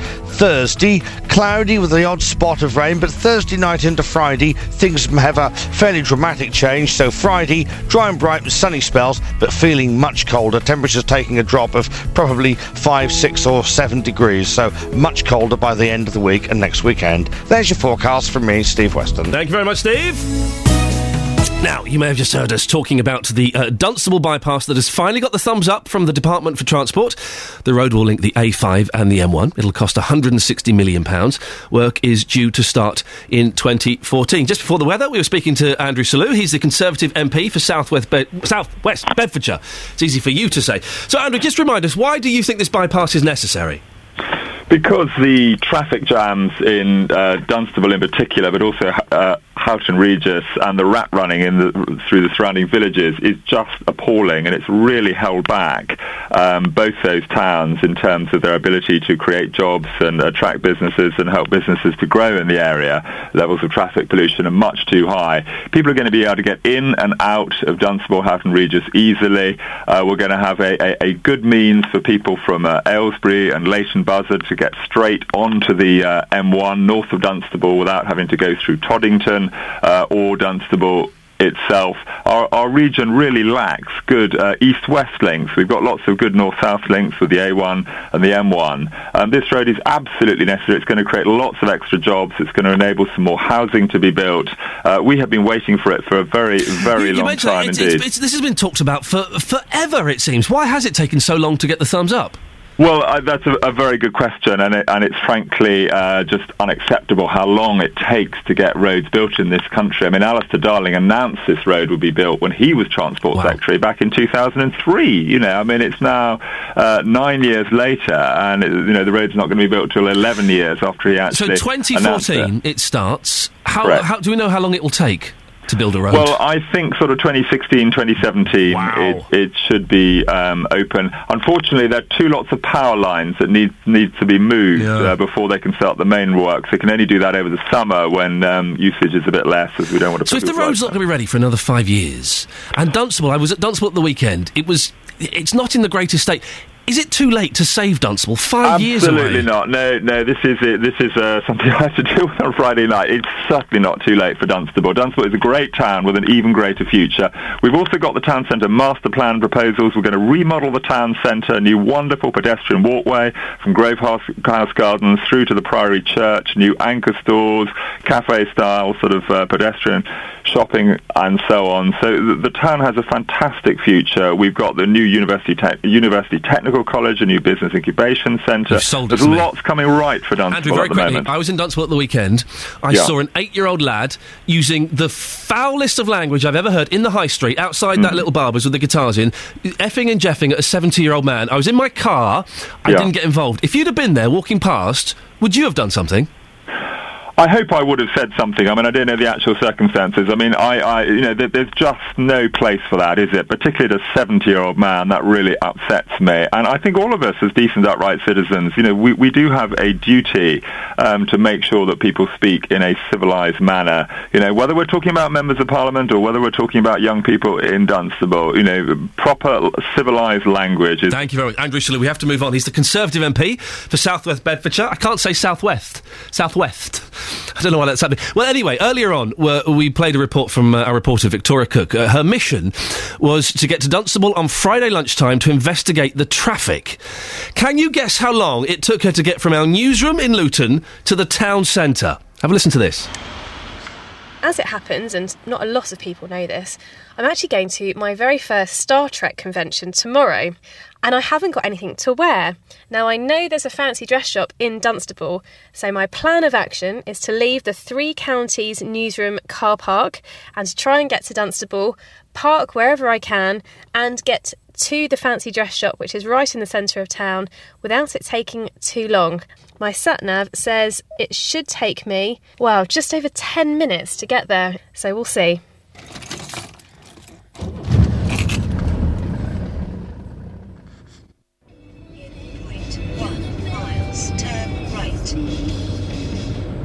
Okay, I'm coming into Dunstable now. There's a fair amount of traffic. There's actually a lot of traffic coming the other way. Going into Dunstable from the Luton direction doesn't seem too bad. My sat-nav is set to take me to the Asda car park. Well, these roadworks certainly aren't helping things here in Dunstable. I'm barely doing a mile an hour, just very slowly crawling along. The lunchtime traffic combined with these roadworks really is creating a bottleneck in the town.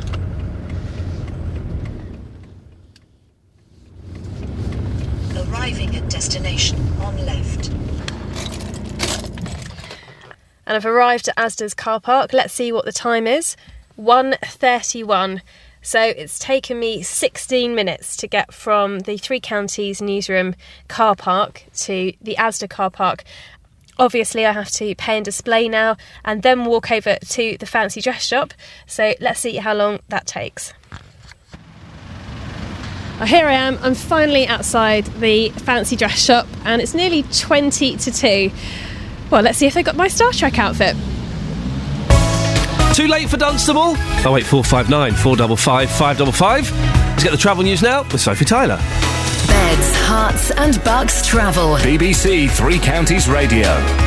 Southbound on the M1, we are looking at delays at the moment between junction 14 at Milton Keynes and 12 at Flitwick. It's going to take you around 40 minutes to get through that stretch.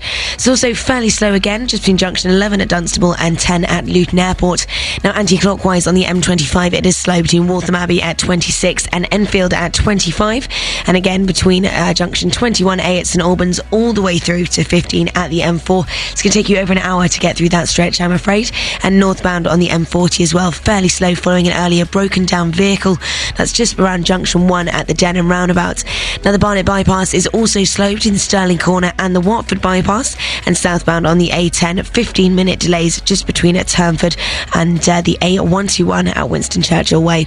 Everything else not looking too bad. Trains are running to time at the moment, but it is still looking particularly foggy out there. Conditions not great to be driving in, so do please be careful. Sophie Tyler, BBC Three Counties Radio. Thank you very much, Sophie. It's 7:30. Let's get the latest news and sport now with Catherine. Getting beds, hearts and bugs talking. This is BBC Three Counties Radio.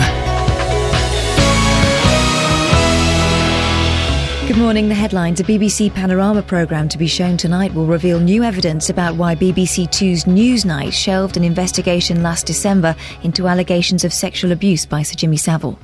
Police in Cardiff have charged a 31-year-old man with murder and 13 counts of attempted murder in connection with a series of hit-and-run incidents in the city on Friday.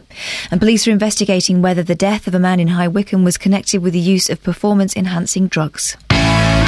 Beds, Hearts and Bucks Sport. BBC Three Counties Radio. Bedfordshire non-league side Arlesey Town have been drawn away to 1987 winners Coventry in the first round of the FA Cup. Elsewhere, MK Dons will be away to Cambridge City, Stevenage go to Rotherham, Wycombe are away to Crewe, Luton host Telford or Nuneaton, and Bishop Stortford at home to Hastings. Boreham Wood won 3-2 at Hayes and Yeading yesterday to earn a home tie with Brentford. The first round ties will be next weekend. That's the November 4th and 5th. Watford start preparations for tomorrow night's championship trip to Cardiff, with manager Gianfranco Zola pleased to see a fighting spirit in Saturday's win over Peterborough. Glad and delighted that my team, some of the players, they put their bodies on the line, and it's fantastic to see them. It means a lot. It tells you how much they care about this team. Milton Keynes Dons will check on the extent of Stephen Gleeson's foot injury ahead of tomorrow's League One trip to Crawley. The midfielder was injured on Saturday's home defeat by Stevenage, with manager Carl Robinson hoping to make a loan signing as injuries mount up. Stevenage, meanwhile, prepare to host Portsmouth tomorrow, with Saturday's win leaving Gary Smith's side just 4 points behind leaders Tranmere. We've closed the gap a little bit. Honestly, it sounds like a little bit of a cliche, but we've had a really good run. We want to keep that run going. Anybody who watched the game today will realise that there are parts of our game that we still need to improve. Finally, in ice hockey, Milton Keynes Lightning beat Manchester Phoenix 8-2 in the English Premier League last night. And that's your latest news and sport. More from me in half an hour. The BBC in beds, hearts and bucks. This is BBC Morning. Three Counties Radio. Lots coming up in the next half hour, including we find out what's happening with Biggleswade Hospital. More about what would you do if you saw a kid swearing in the street. Would you get involved? And if you won the lottery, like a load of money on the lottery, what would you do with it? Like millions of pounds. Oh, I'd keep on working it, wouldn't you? I wouldn't. I'd be out of here like a shot. I don't do this I don't do it for the pleasure of it. I do it so the kids can eat. Okay, I'm lucky. I do quite enjoy my job, and I'm lucky in that respect. But if I won millions of pounds... Do you know what? If I'd won like £30 million or something, I would probably come on here, do the normal show, then about halfway through, just start speaking like that 8-year-old did in the street the other day, and get the boot in spectacular circumstances. Luckily, I don't play the lottery because I know the lottery is an idiot's tax. It is. I say that, though, the next person I'm about to speak to won over £1 million. Imagine that. The National Lottery has now passed the milestone of creating its 3,000th millionaire. But how many of them kept working after winning big? A survey of those winners has found 40% of them kept working straight after their windfalls. 20% never stopped working. Well, as I just mentioned, my next guest is Julie Jeffrey from Watford. You won over £1 million, Julie, and then went back to work. Well, that's right, yes, Ian. But I think you have to look at it in the amounts. And as you say, I did win just over £1 million, and my husband and I were in our early 40s at the time. So you're not going to be able to live on that forever, are you? Realistic, no, it's a fabulous amount of money, but being realistic, it's not going to last forever. So, some of us, I wouldn't say have no choice but to go back to work. But some of us do choose to work. May I ask, Julie, what do you do for a living? I've got a very horrible job. I work at a fire station cooking for firemen. Oh, my God. Oh, those horrible, big, muscly, sweaty men, Julie, after your bacon rashes, and you're getting some of your eggs. Precisely. What an awful job. You'd want to give it up straight away, wouldn't you? I would think that perhaps you paid to get that job. You made a donation. Oh, no, I didn't do that. Did you? When you... Okay, so you talk me through how you realised you won. Were you at home watching the telly and you kind of called your husband in? How did you find out? I was actually checking the weather report in the paper, and just under in the paper I get just under the weather report, it used to give you the lottery numbers, and sort of you glance at the numbers and you think, oh, I think I recognise those. So went downstairs, got my ticket to check it. Don't know why I'd brought the same numbers every lottery since it had started. Yeah. And then realised that actually, yes, we had one. So I went back upstairs to my husband, and he sort of said, "What's wrong?" Because I'd stopped talking at that time. And that's very you knew something was up then, yes. So I gave him the paper. He had a look and sort of said, "Oh, bother." And then we phoned Camelot up, who don't open until 9 in the morning, so we couldn't talk to anyone. And so decided, well, we might as well just go to work, as you said you would. Julie, can I ask, when you found out, listen, £1 million is a lot of money, I'm not knocking it.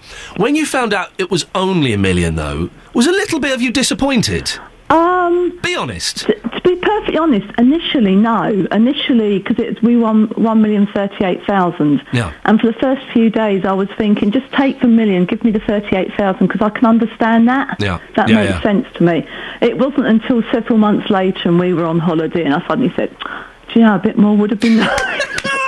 It's never enough. And I bet the £30 million winners a few months later were thinking, oh, 50 million quid would have been nice. I don't know if it tells you in the surveys they do, but I think you find the vast majority of us carry on playing the lottery because you never know. Oh, Julie, no. How many? Okay, well, do we know how many people have won over $1 million twice? I bet it's none. To my knowledge, none. Yeah. But that would very much depend on whether they took publicity or not. If they didn't take publicity...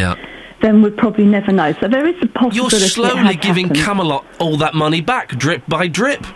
Yeah, but for £1, it's the best club you can join for £1. Okay, so you win the money. You go to work the next day. Yeah. Did you tell anybody? I managed not to tell anyone for about 20 minutes. It might not have been quite that long, but that sort of amount of time. And then what happened? You just went to Steve, the hunky fireman. Steve, I've won £1 million. Make love to me, Steve. Did you say that? Oh, God, no, I work with them. I know what they're like. Oh, dear. No, they were trying to wind me up, which is their favourite occupation. Of course. And I just turned around and said, Nat, today you won't wind me up. And they're going, why not? I said, I'm not telling you. I said, I'll tell us. So I did tell them, and the two I told did keep it secret for about 10 minutes. What fun. How long ago did you win it, Julie? Just over 10 years now. Have you got any of it left? Enough. Right. Obviously, we our kids each had a small trust fund to help set them up. Have you spent £1 million in 10 years? Do you know, I'll tell you what, if you look at it realistically, it would be so easy. Yeah. If you haven't got your own home, buying a house in this sort of area, even for a semi, you're looking at 300,000 plus. Yeah. So that's a third of it gone. And then some holidays. We gave away £100,000 in the first week without, to the kids and putting money away to ourselves. Was there? I've always thought, right, that if I won, say, £1 million on the lottery, I would give a big chunk to my sister. Yeah. But I would worry that parts of my family go, well, hang on, he won $1 million. He's only given me 50 grand. That's a bit. Was there any? That's a little bit tight. I think we sort of said from when we first won that as many people as within the close family would get money, but my husband's one of 4 children. I've got a sister, so you have to be realistic if you want to look after yourselves. Yeah. That might sound selfish, but you do have to look after yourselves, and then you have to be realistic about what you can happily afford to give away. And then I think everyone does it differently. We gave everyone equal amounts, but different people do it. Choose to do it different ways. What was the most decadent, pointless, ridiculous thing you bought, Julie? And there's something, isn't there? I did buy a really nice diamond that I don't wear very often. Good for you. Well done. But I do have a certified. It's not huge, but I do have a certified diamond just because I wanted to say I'd got one. Did you go? Good for you. And why not? And why not? No, exactly. It wasn't horrendous money. And did you get? We always hear stories about people getting begging letters and people knocking on the door. Did you get any of that? We had one begging letter from my husband's closest friend, which was about 2 sides of A4 long. But obviously that was just in jest. Oh, okay. I was going to say. Okay, yes. And we did have quite a few people knocking on the front door, mainly neighbours saying, please can we rub your shoulder for luck? Oh. But apart from that, no, it's all been good. It's all been really good. I'm jealous now. Could you give me 10 grand? Just 10 grand. You wouldn't notice that, Julie. Yeah, but if I gave it to you, I'd have to give it to Jonathan and all the others. And it just soon mounts up. I will take JVS out for a coffee and I will buy it. Julie, listen, congratulations. Well done. I'm glad it sounds like you've had fun. You've enjoyed it. We have, That's certainly. what it's all about. Julie, thank you very much indeed. You're welcome. Julie Jeffrey from Watford won over £1 million. What was it? £1,038,000 on the lottery and went back to... The thing is, she's right. She's very sensible. £1 million, it's a lot of money. And it is a life-changing amount of money, isn't it? Really, that's the mortgage paid off straight away. Nice car, a few good holidays, you sort the kids out. But you can't live on £1 million forever, can you? You can't. Being realistic, 30 million, yeah, of course you could. The interest would pay for itself. But £1 million, and she went back to work. It would be. What would you do if you won £1 million? Would you go back to work? £10 million. £30 million. And what would you buy? I was reading in the paper that one of the most common things to buy from lottery winners, I should have asked Julie, is, what do they call it? Those big water things that you sit in, hot tubs. The hot tubs. Oh, I wouldn't have a hot tub. How common. That's good. The money cannot buy you class, dear listener. I think that's an important lesson there. But Julie sounds like she did exactly the right thing. She had a bit of a giggle with it, had a laugh, treated herself, bought some knickknacks, sorted the kids out. Wallop. Fantastic. 08459 455 555.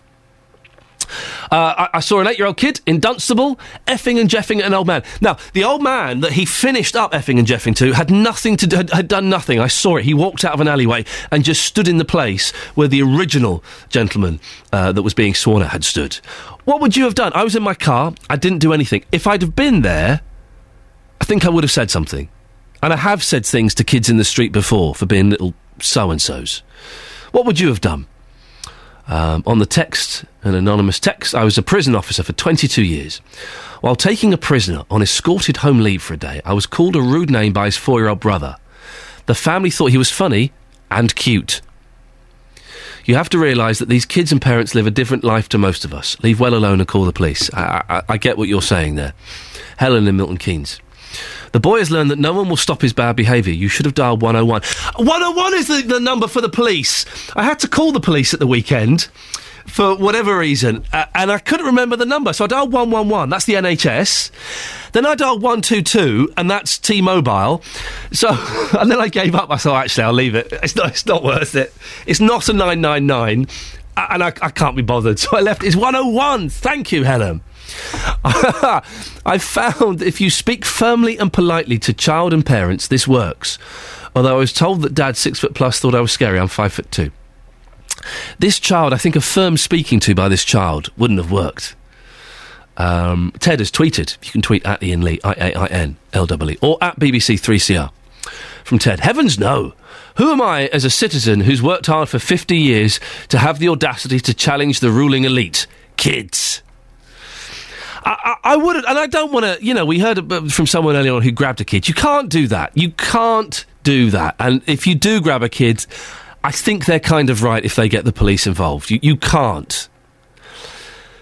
But I was disappointed that there were people walking past this scene and no one stopped and no one said anything. And this poor old boy, he literally just walked out an alleyway, kind of looked at where the shouting was coming from, and the kids turned his shouting towards him. You bleeping this, I'll hit you in the bleeping bleeps. It was horrible. And no one stopped to help at all. Oh, a cup of coffee has just arrived. Thank you, Work Experience Holly. Good work. 08459 455 555. You can text 81333, starting your text 3CR. What would you have done? Let's get the latest travel news now. Here's Sophie Tyler. Beds, Hearts and Bucks travel. BBC Three Counties Radio. Still looking fairly slow at the moment, heading south on the M1. Main delays at the moment between junction 14 at Milton Keynes and 13 at Bedford. It is going to take you around 40 minutes to get through there, and it is also looking a little bit tricky still, just around 9 at Redbourne. Not causing too much of a similar problem though. Now it is looking fairly tricky anti-clockwise on the M25 between 26 at Waltham Abbey and 25 at the A10 for Enfield, and an hour's worth of delays between 21A at St Albans and 15 at the M4. Now also London bound on the M40. 2 lanes are currently blocked and there's queuing traffic following an accident. 3 vehicles involved between 5 at Stokenchurch and 4 at High Wycombe. Bringing more on this as and when it comes in.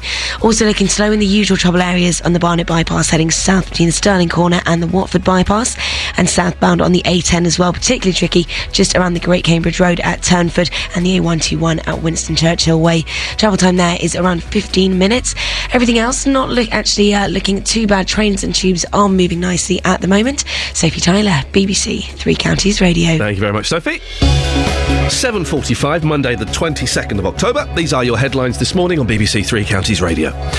A BBC Panorama programme to be shown tonight will reveal new evidence about why BBC Two's Newsnight shelved an investigation last December into allegations of sexual abuse by Jimmy Savile. Members of the Jimmy Savile Stoke Mandeville Hospital Charitable Trust will meet to discuss a name change later on today. In sport, Bedfordshire non-league side Alsey Town have been drawn away to 1987 winners Coventry in the first round of the FA Cup. The weather today for Beds, Hearts and Bucks. Some patchy rain to start, becoming drier but a bit cloudy, dull and misty. Top temperature is 16 degrees. And coming up, a 28-year-old man from High Wycombe died after taking a substance called DNP, which he's thought to have got from a local gym. We'll hear more shortly. BBC Three Counties Radio. Every weekday afternoon from 3, Roberto Perrone. What did you see? I was walking across Priory Marina. I spotted this lion. There's no doubt about it. Oh, come off it, Stephen. How do you know it was a lion? Yeah. Might it not have been a really fat cat? Roberto Perrone. Put your hand on your heart. Yep. You swear to me that what you saw was a lion in Bedford? I swear by the Almighty that I saw a lion. Roberto Perrone. Weekdays from 3 on BBC Three Counties Radio. I just said a phrase that I don't think I've heard since I was 17 years old. I just whispered to Work Experience Ollie, "You're twisting my melons, man." What's that from? It's Primal Scream, isn't it? I think it's a Primal Scream. Happy Mondays. Thank you very much. It's the Happy Mondays. You talk so hip, man. You're twisting my melons. You've got no idea what I'm talking about. I'll move on, shall I? Yes. 08459 455 555 is the phone number if you want to get in touch about any of the things we're talking about this morning. The family of a 28-year-old man from High Wycombe who is thought to have died after taking performance-enhancing drugs say they've lost a fun-loving and caring man. Sean Clitheroe died after taking a substance called DMP, which he's thought to have got from a local gym. The drug is used by bodybuilders to burn fat quickly, but can have serious side effects. Michelle Verrocken, director of Buckinghamshire-based Sporting Integrity, is on the line now. Good morning, Michelle. Good morning. We've heard about top athletes taking performing-enhancing drugs or supplements, but why are ordinary sports people using them? The people just in your local gym using them? Well, for the very same reasons. I think there's an assumption that if you can take a shortcut by using some of these substances, then it's worth the risk. But really, you have to be so cautious with these supplements, because if people realise they are just not covered by the same kind of regulations as the Medicines Act or the Food Act, that they are putting themselves at some risk. Have you heard of DNP? No, I haven't, but it doesn't surprise me, the type of claim that's being made for a substance like this. It's probably a stimulant-type substance, so it's either some form of ephedrine-like, amphetamine-like substance that's meant to stimulate the cardiovascular system, and it can be dangerous unless we know the medical history of somebody. These aren't substances that should be taken lightly. I was looking up DMP at the weekend when I knew you were doing this story, and it's used for, amongst other things, a dye, fungicide, herbicide, insecticide, and even as an explosive. And some of the side effects listed include extreme body temperatures leading to brain damage and blindness. Now, do you think that people, when they take this, they're aware of the side effects? If I was taking a drug, I would look into what it could possibly do to me. I would research it quite thoroughly. Do you think these people are? Well, I think that the problem is you're taking the sensible approach, but many people would just read the marketing literature that the company itself produces. And if it says, look, this will burn off fat, which probably it does, but it doesn't tell you all the other things it might do or how it's likely to burn off fat, which is by increasing the heart rate, so your metabolic rate goes up. And if you have the right kind of diet and exercise program with it, yes, it might help to reduce some of the body fat around but it's just not necessarily going to have that immediate action. And I think it's really difficult for us in sport to get across the message to anybody who wants to get a leaner look, that the only safe way to actually reduce body fat, burn off fat, is going to be to exercise more and to eat less. But that's probably not the message people want. What needs to be done to cut down on these kind of drug use, Michelle? Is there anything that can be done, or is it completely out of control? No, I think what can be done is that the regulation of supplements and their availability through outlets such as gyms, where there may not be the independent, objective evidence provided. I mean, certainly, if it's a substance that's going to make a physiological change to the body, it's got to be licensed as a medicine, and it's got to be controlled in the way it's made available to the public. But we do see, some of these types of substances available even in so-called health food shops or maybe supermarkets.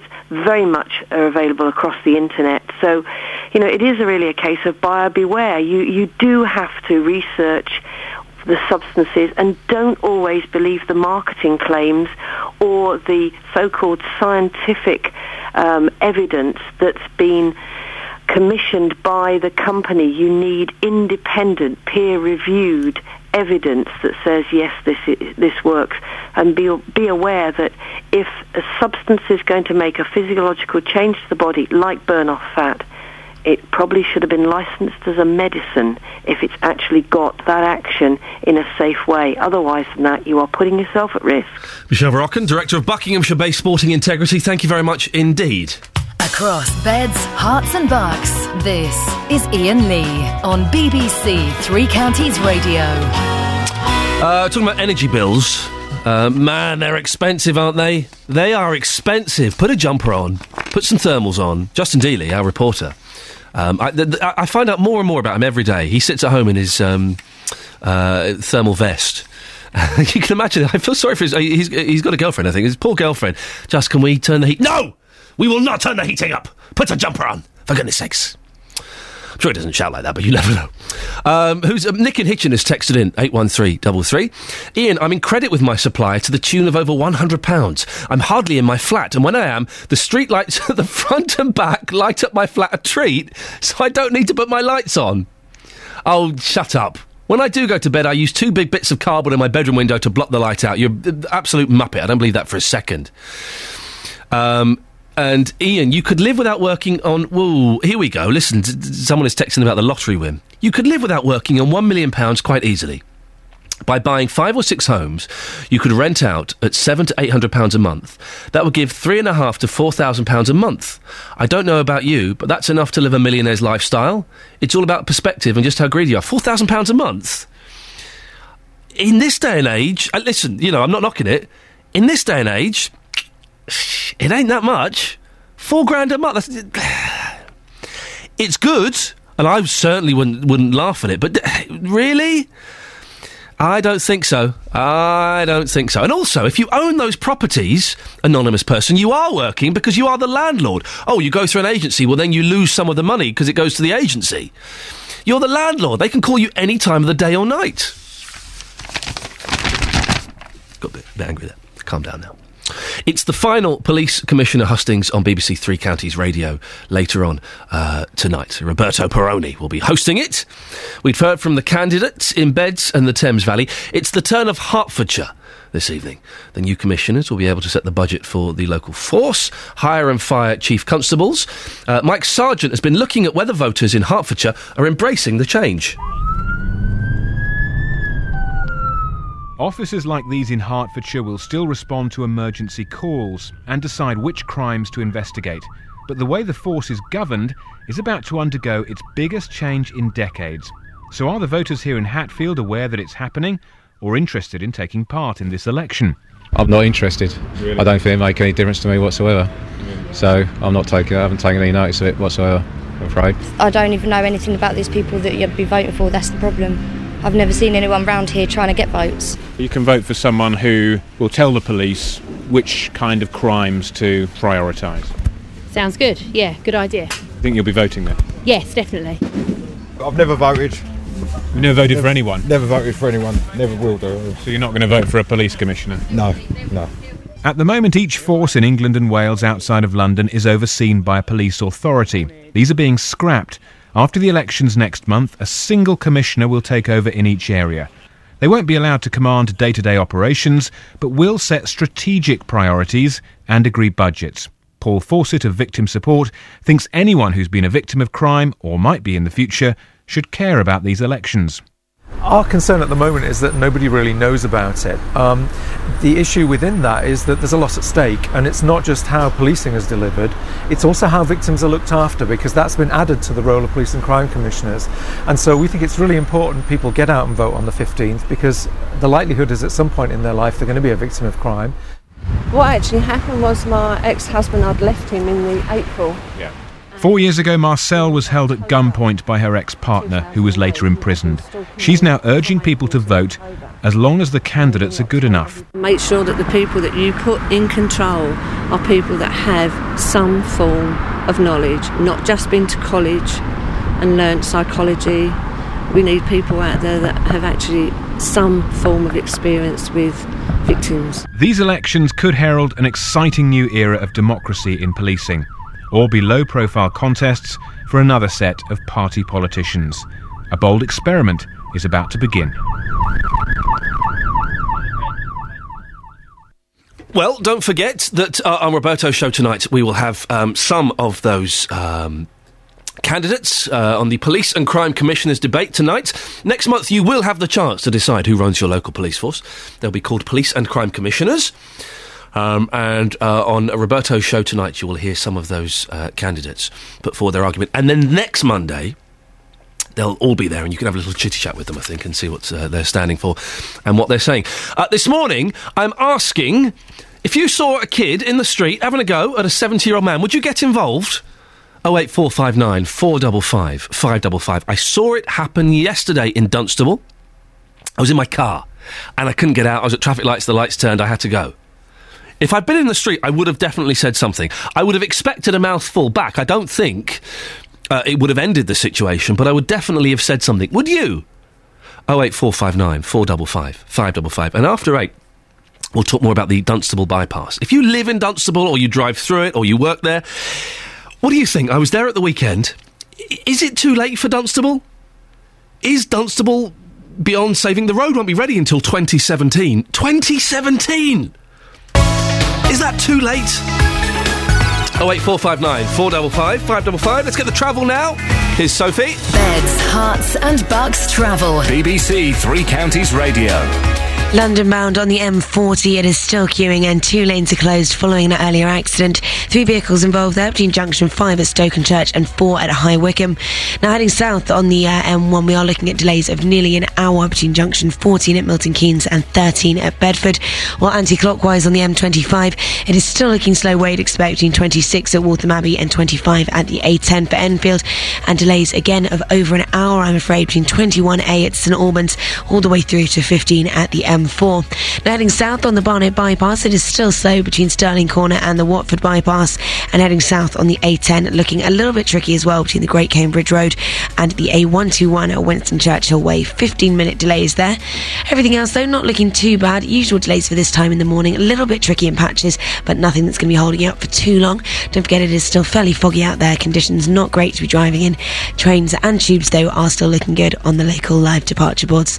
There's more in 15 minutes. Sophie, thank you very much. And we spoke to a lottery winner earlier on who won £1 million, and well done. She seemed to be enjoying herself and having fun with it. But £1 million, it's life-changing, but you can't give up your job on £1 million. I'm not being greedy. Surely that's the case. 08459 455 555. Here's the news now with Catherine. Getting beds, hearts and bugs talking. This is BBC Three Counties Radio.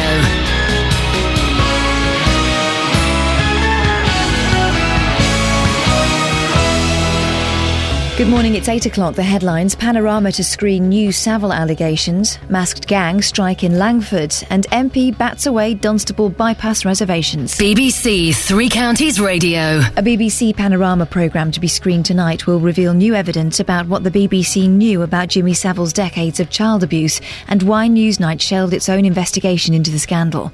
The BBC has denied claims that pressure was put on Newsnight to drop its report because of plans to screen tributes to Jimmy Savile. The BBC's foreign editor John Simpson told Panorama he thought the BBC should have been open from the minute the story broke. This is the worst crisis that I can remember in my nearly 50 years at the BBC. I don't think the BBC has handled it terribly well. All we have as an organisation is the trust of people, the people that watch us and listen to us. And if we don't have that, if we start to lose that, that's very dangerous for the BBC. Meanwhile, the Jimmy Savile Stoke Mandeville Trust the Jimmy Savile Stoke Mandeville Hospital Charitable Trust will meet to discuss changing its name later today. Last week, Stoke Mandeville's Hospital's Cafe was renamed Cafe at WRVS. It had been Jimmy's and was opened by Savile in 2005. In other news, police in Cardiff have charged a 31-year-old man with murder and 13 counts of attempted murder in connection with a series of hit-and-run incidents in the west of the city on Friday. Karina Menzies, who was 31, died after being knocked over by a van. 2 people have been taken to hospital after intruders broke into their home in Langford last night. Shortly before 7:20pm, 4 or 5 men in balaclavas forced their way into an address on Edworth Road. They attacked one of the residents before stealing money, valuables and a black Labrador dog and making their escape towards the A1. Bedfordshire Police are appealing for witnesses. The MP for South West Bedfordshire has hailed the approval of the Dunstable bypass as wonderful news for the town. The £160 million project, which was first announced in 2003, got the green light from the Department of Transport on Friday. Speaking earlier to Iain Lee, Andrew Selous dismissed claims from one Milton Keynes councillor that roadworks would impact badly on neighbouring areas. The idea that Dunstable and Houghton Regis and surrounding villages shouldn't get the bypass they've needed for 50 years because of disruption during roadworks is frankly laughable, to be honest. You know, it's our turn to get this road to make sure that our town works. In sport, one of the smallest clubs left in the FA Cup have drawn one of the largest. Arlesey Town will play away to Coventry City when the FA Cup first round proper takes place on the 3rd and 4th of November. Luton play at Kenilworth Road against either Telford or Nuneaton. MK Dons are away to Cambridge City. Stevenage are away to Rotherham. Wickham are away to Crewe. Bishop Stortford are at home against Hastings United. And Boreham Wood will host Brentford. As for the weather, patchy rain to start, but getting drier, albeit cloudy, dull and misty today. Top temperature 16 degrees Celsius. That's 61 Fahrenheit. There's more news and sport online at bbc.co.uk/3 counties. BBC Three Counties Radio. First for news.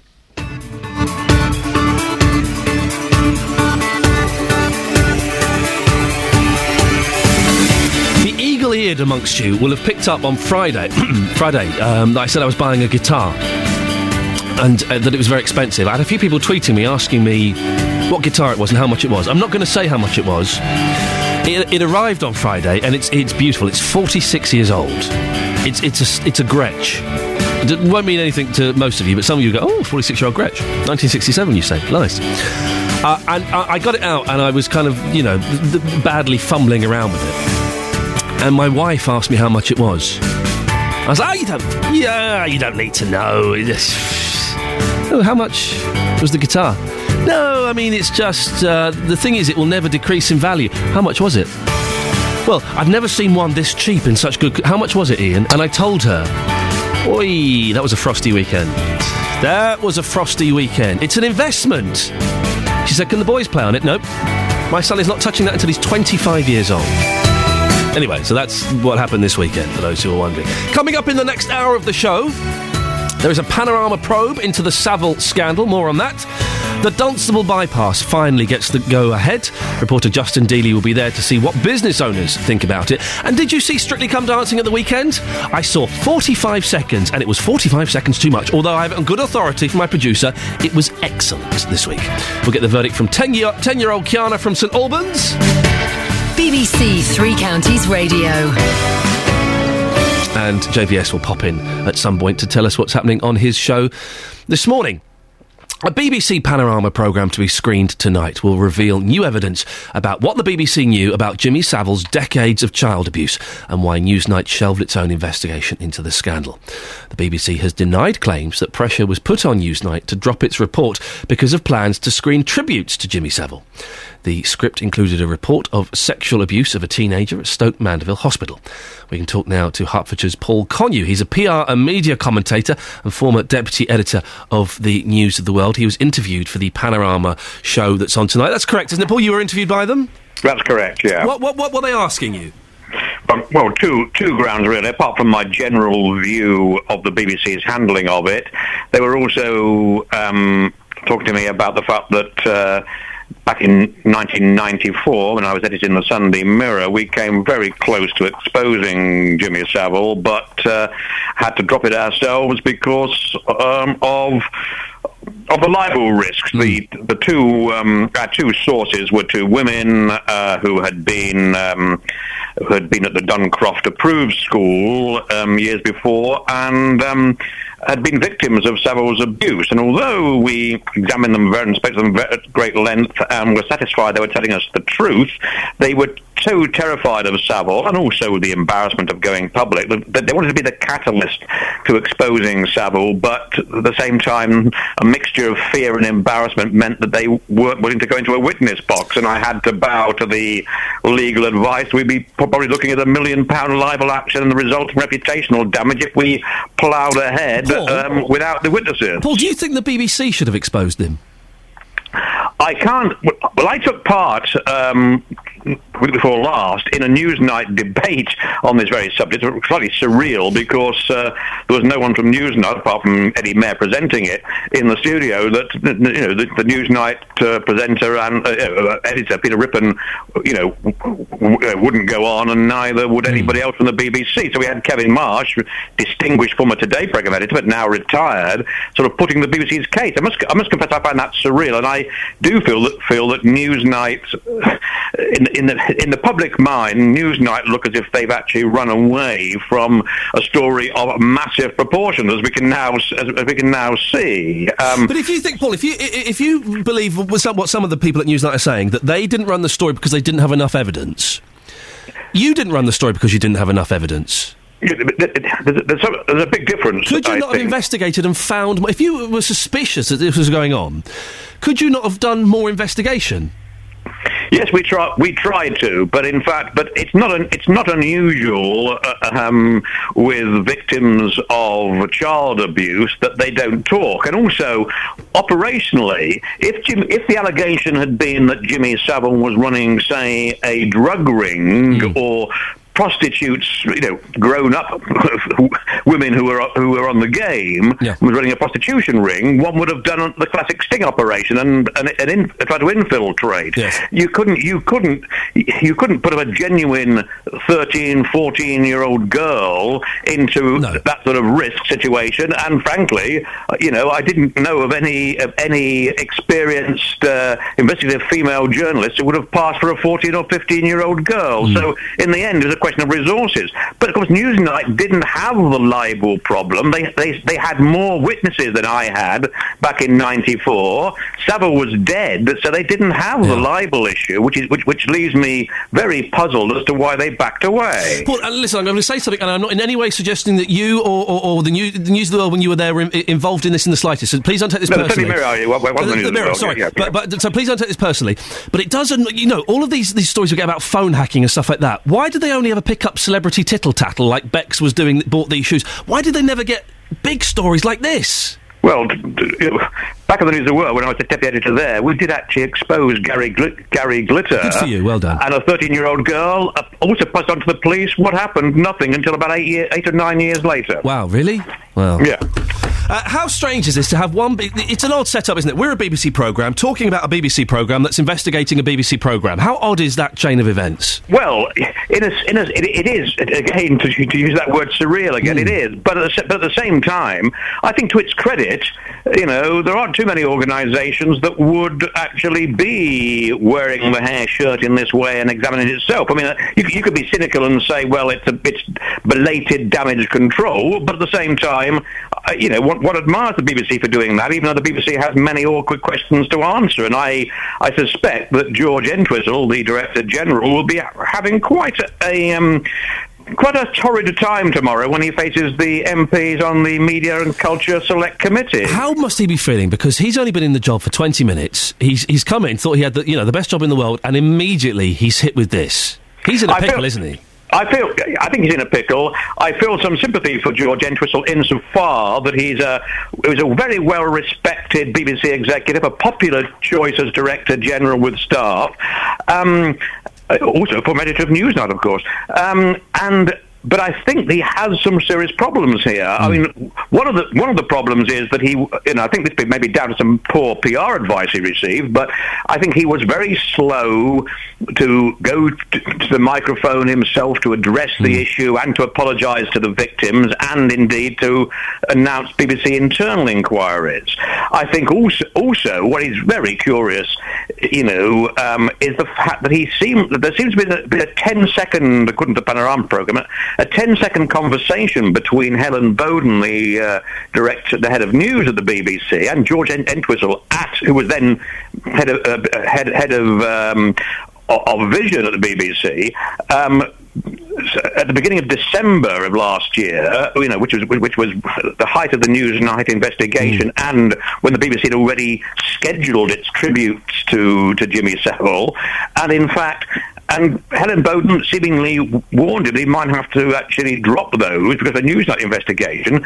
But seemingly in 10 seconds at an awards lunch, there was no. It seems that, according to George Entwistle, he wasn't told and didn't want to ask what the investigation was about. But I think to most people, not just in the media either, it pegs the question. Well, if someone had said that to you, in fact, another of your senior colleague, that you might want to say, well, we can't talk about it now, but can we have a meeting in the office? Let's talk about it when it's a bit more... Paul, we've got to move on. Always fascinating to talk to you, Paul. You've got an interesting insight into it. There's Paul Connew, PR and media commentator and former deputy Deputy Editor of the News of the World. 08459 455 555 is the telephone number. Now, do you struggle to pay your energy bills? Ofgem is hoping to save the average household £150 a year in energy by simplifying and switching people's tariffs. Will it work? Our reporter Sophie Solaria has been to meet Chris Hall in Hemel, a pensioner who struggles to pay her energy bills after her winter fuel allowance was cut.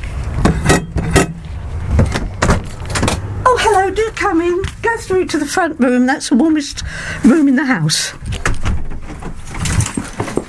Do have a seat. I've got some blankets here on the settee, although I use them for the dog, but I can use them to put over me if it gets really cold. Wrap yourself up in the dog blankets? Yes. Yeah. As you can see, I've got quite thick curtains here, which I draw across at night time because there is a draft that comes through the front door. All methods to keep the cold out without putting your fuel prices up. Yes. I only put the radiators on if it's really, really cold. So, a few more jumpers, a couple of trousers.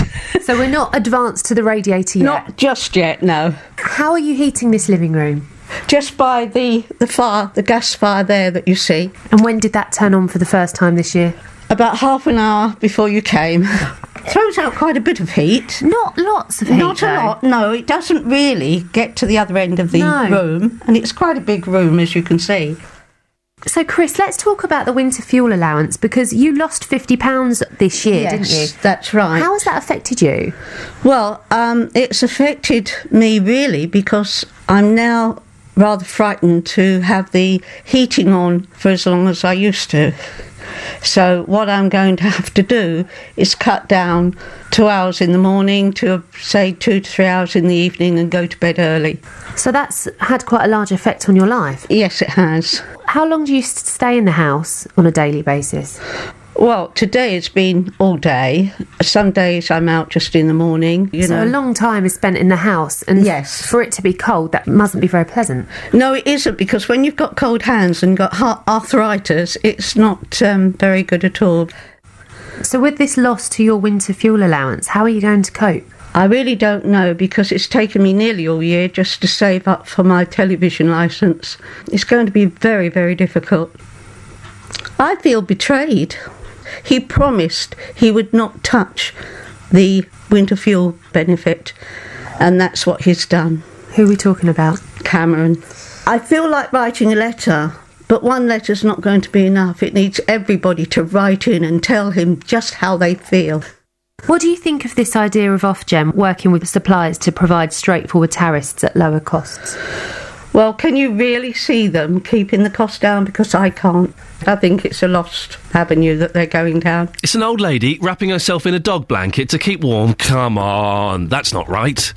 In a little bit, we're speaking to someone from Citizens Advice Bureau who'll be able to give us a few tips on what we can do to maybe save a few pounds. But first of all, here's the travel news with Sophie Tyler. Beds, Hearts and Bucks travel. BBC Three Counties Radio. We still have severe delays in queuing traffic following an earlier accident, London bound on the M40. There were 3 vehicles involved at Justine Junction, 5 at Stokenchurch and 4 at High Wycombe. All lanes have been reopened, but it is still looking very, very slow. And southbound on the M1, it's also looking a little bit tricky as well, between 15 at Northampton and 12 at Flitwick. These delays are going to take you a little while to get through, I'm afraid. Seems like there is quite the backlog there this morning. And then there's 15-minute delays again, just southbound again on the M1, between Newport Pagnell services and 13 at Bedford also. Now, clockwise on the M25, it's looking a little bit tricky just around junction 23 at the A1M, and there's delays of over an hour between 21A at St Albans all the way through to 15 at the M4. Usual delays though for this time in the morning. And southbound on the Barnet bypass, more queues in the Stirling corner and the Watford bypass, while we still have 15-minute delays heading south on the A10 between Turnford and Winston Churchill Way. Everything else not looking too bad. Trains and tubes are running to time at the moment. Sophie Tyler, BBC Three Counties Radio. Thank you very much. Good morning, it's 8:16, it's Monday the 22nd of October. These are your headlines this morning on BBC Three Counties Radio. A BBC Panorama programme to be screened tonight will reveal new evidence about what the BBC knew about Jimmy Savile's decades of child abuse and why Newsnight shelved its own investigation into the scandal. Members of the Jimmy Savile Stoke Mandeville Hospital Charitable Trust will meet today to discuss changing its name. In sport, Bedfordshire non-league side Alsey Town have been drawn away to 1987 winners Coventry in the first round of the FA Cup. Weather coming up shortly, and also on the show, the Dunstable bypass finally gets the go-ahead. Before 8:30, our reporter Justin Dealey will be speaking to a business owner to see exactly what they think about it. BBC Three Counties Radio. Every Monday to Saturday from 12, Nick Coffer. We've been talking about Hospice Care Week. I think anyone who hasn't used a hospice may struggle to understand that concept of an upbeat hospice. You walk in and there's people smiling, there's people laughing, people sharing a joke together. Nick Coffer. My sort of ethos is enjoy every day, live it like it's like your last, and never give up on hope. Beautifully put. Nick Coffer, Monday to Saturday from 12 on BBC Three Counties Radio. Oh, Jonathan, I do apologise. Jonathan Vernon-Smith is here. It's always you're so full of life and energy, and you get a big smile on your face. Not always. Sometimes, sometimes you are a bit grumpy, but you use that to your advantage. But this morning... Me? I've never been grumpy in my life. What? The plastic bag show you were grumpy. Oh, yeah. Yeah. Well, Sorry. that got on my nerves. And I just said, and you're wearing a very, very smart jacket. It looks like it's a designer jacket, or you got it from a top-end store. I asked where it's from, and you said, I can't tell you. So it obviously means it's a cheap one. But to quote Rod Stewart, you wear it well. Oh, thanks. You wear it well. I think it's lovely. Very nice cut, isn't it? It's wonderful. It's very smart. You're very smart. Did you have a nice weekend? Yeah, it's okay. If I'm being absolutely honest with you, I spent a lot of yesterday suffering a little bit. I enjoyed Saturday night perhaps a bit too much. Yeah, you had the hangover. Does that kind of explain it? Yeah, it's very unusual for me. Yep. But it means you're getting old. I woke up yesterday, I was thinking, oh my word, no, I've overdone it. Yep. So I'm afraid yesterday was my punishment for too much fun on Saturday night. But you had a good time Saturday night. Oh yes. There we go, that's the main thing. It's very nice. What's happening on your show this morning? Coming up on the big phone in this morning, what do you think would make prison work? The Prime Minister, David Cameron, says we must make prisons work. At a speech today, he'll insist that criminals can be punished and rehabilitated at the same time. He says there is no alternative to making prisons work, and he claims that the debate has become too black and white.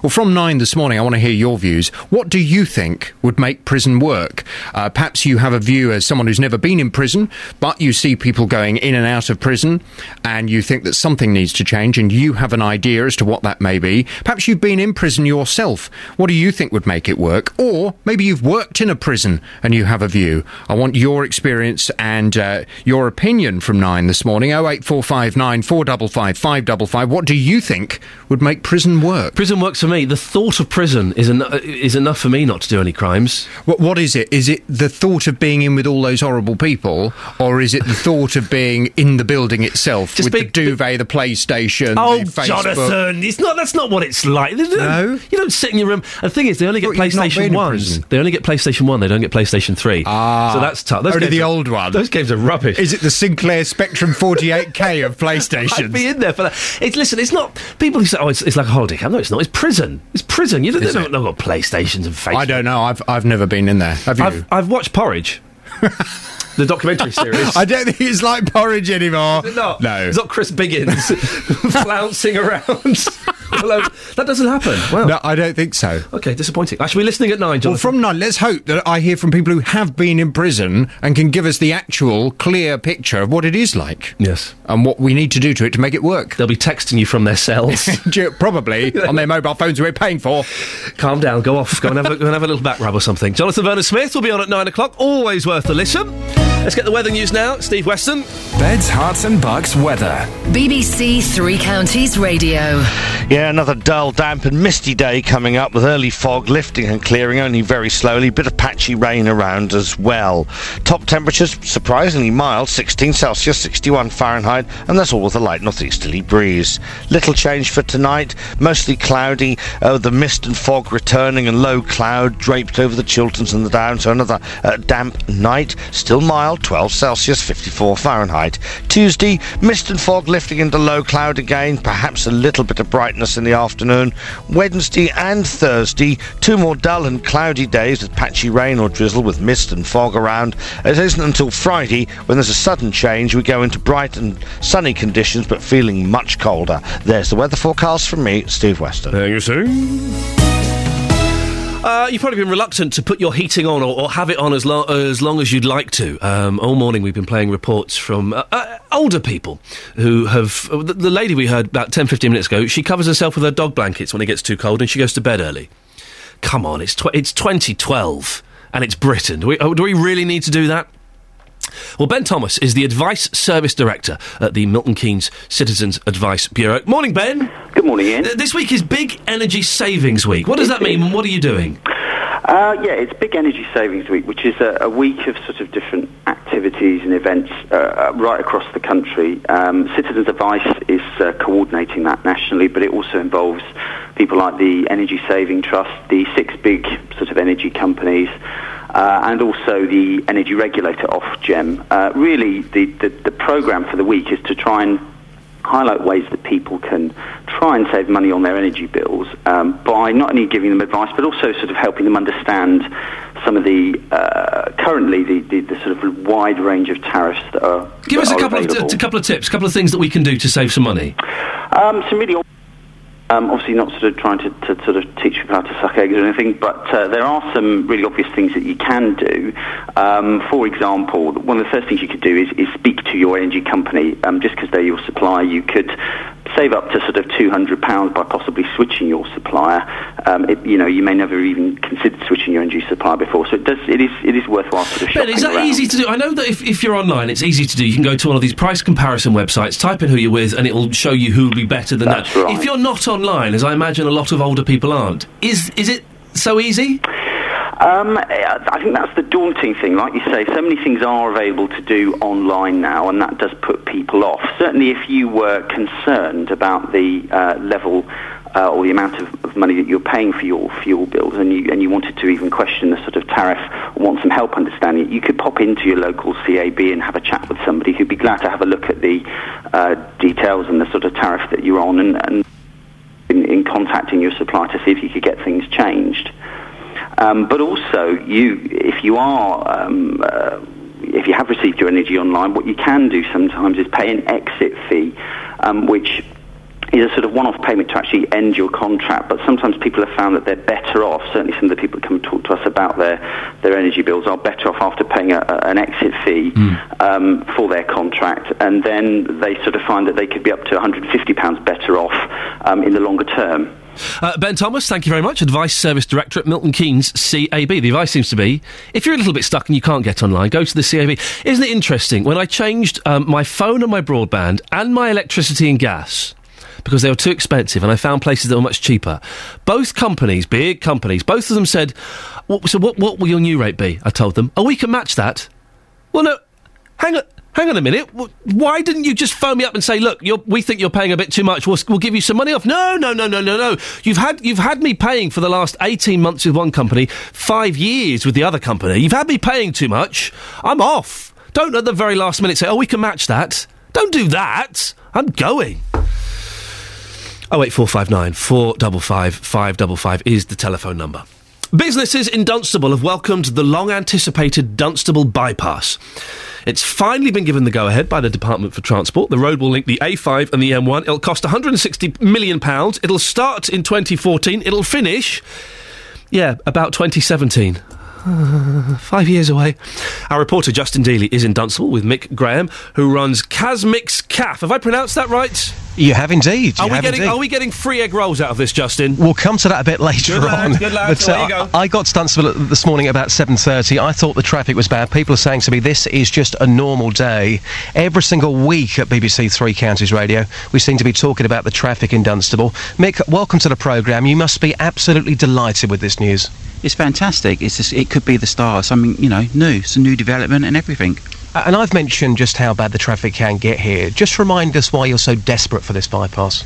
Well, some days it can take 20 minutes just to get through the town centre, and people bypass the town centre to get out of the town. So if the traffic's not there, then people will come. Some people have described Dunstable as a ghost town, which I find very, very harsh. I think one of the key questions this morning would be, is this news just too late for Dunstable? It's never too late. I mean, people will survive, you know, and the development should come with the bypass. So this money, every single penny, as far as you're concerned, it's money well spent? Oh, without a doubt. I've lived in Dunstable all my life, you know, from birth, and we've been talking about a bypass for the last 50 years. So let's get on with it. Some people would say, though, the A5, when that came in, that didn't make any major improvements. Well, it did for a few weeks, and then suddenly it was back to normal. Do you think this time, with the bypass, it will be different? Yeah, definitely, because the A5 is a bypass for the M1, so this will bypass the A5. So happy news all round for everyone. I'm sure that other traders that you've been talking to, again, say this is just long, long overdue. Yeah, everyone's very positive about it. I mean, there's no reason not to be. Just a couple of final things for you, Mick. Iain has been talking this morning about his trip to Dunstable at the weekend. He was here. He saw an 8-year-old child, well, we certainly believe he was around 8 years old, verbally abusing a 70-year-old pensioner. He didn't step in. I probably wouldn't have done either. What about yourself? Would you have stepped in? I think I probably would. I mean, I've got a 9-year-old, and if my 9-year-old was abusing anybody, you know, I would hope to think that somebody would come in and tell him off. And is Dunstable bad for this sort of thing? Not very often, no. I mean, I must admit, I've never witnessed it, not a young child like that. Yeah. Well, that's good to hear. And Iain, food. Yes. Egg roll, is it? You hungry? I'll have a fried egg roll with ketchup. Fried egg roll with ketchup, OK. I don't know if he's got any... has he got any bubble going? Have you got any bubble and squeak? Yeah, just for Iain. Bit of bubble and a couple of hash browns. Hang on, somebody's saying something in my ear. Hang on a second. BBC Producer Guidelines 14.5. Hang on a second. Listen, you don't... Look at it. It says hot food is not allowed to be transported in a BBC vehicle. Justin I'm sorry Dealey. about this, Iain. Justin Dealey, thank you so much. Thank you, Iain. Oh, I've accidentally cut you off. Dealey really pushes it. He's a good reporter, but he'll never make it in this business unless he learns to treat his presenter with the respect that is deserved. I may not have earned that respect yet, but mark my words, one day I will. One day I will. Thank you, Justin, who's in Dunstable with Mick Graham. Right, travel news now, Sophie Tyler. Beds, hearts and bucks travel. BBC Three Counties Radio. We still have long delays London bound on the M40 following an earlier accident. 3 vehicles involved just between junction 5 at Stokenchurch and 4 at High Wycombe. Southbound on the M1 also still looking slow with delays of nearly 40 minutes between 15 at Northampton and 14 at Milton Keynes. More delays of nearly an hour between 13 at Bedford as well. And it's also looking a little bit tricky clockwise on the M25 at the moment. Fairly slow between 23 at the A1M and the Barnet bypass at South Mims. Now also anti-clockwise at London, we've got delays of over an hour between 21A at St Albans all the way through to 15 at the M4. And the Barnet bypass is still slow southbound between Stirling Corner and the Watford bypass, while the A10 heading south is also still tricky between Turnford and Winston Churchill Way. 15-minute delays there. Everything else not really looking too bad. Usual delays for this time in the morning, but nothing that's going to be holding up for too long. But don't forget, we do have delays of 20 minutes on First Capital Connect between City Thameslink and Blackfriars. That's following a broken down train if you are travelling in towards central London. There's more in 15 minutes. Sophie, thank you very much. It's 8:30, time for the latest news and sport now with Catherine Boyle. Getting beds, hearts and bugs talking. This is BBC Three Counties Radio. Good morning. The headlines. A special edition of the BBC's Panorama programme to be broadcast tonight claims to have new evidence about what the corporation knew about Jimmy Savile and why Newsnight shelved its investigation into allegations against him. Members of the Jimmy Savile Stoke Mandeville Hospital Charitable Trust will meet today to discuss changing its name. And 2 people have been taken to hospital after masked intruders broke into their home in Langford last night.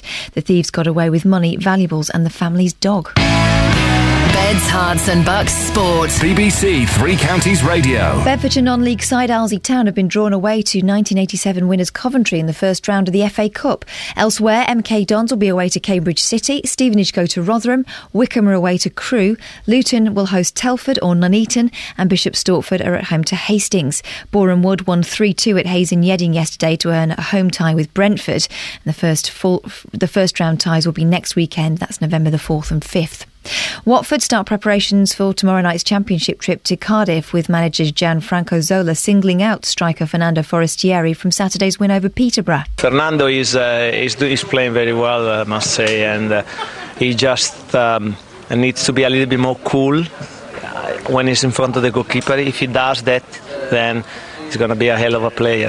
MK Dons will check on the extent of Stephen Gleeson's foot injury ahead of tomorrow's League One trip to Crawley. The midfielder was injured in Saturday's home defeat by Stevenage, with manager Carl Robinson hoping to make a loan signing or look at his youth squad as injuries start to mount up. It also gives me the biggest challenge of my managerial life, to go into now to play the games with only probably 4 subs is going to be difficult.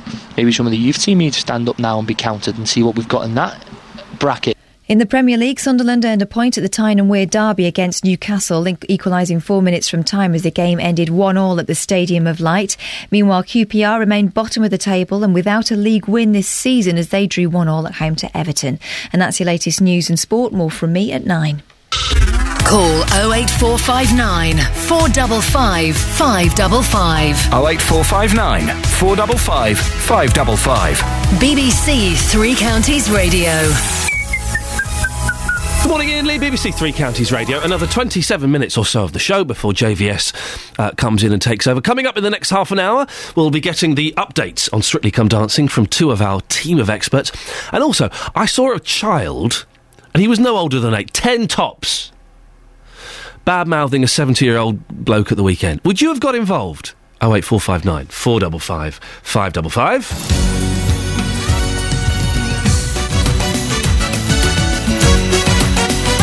Yeah, Strictly Come Dancing.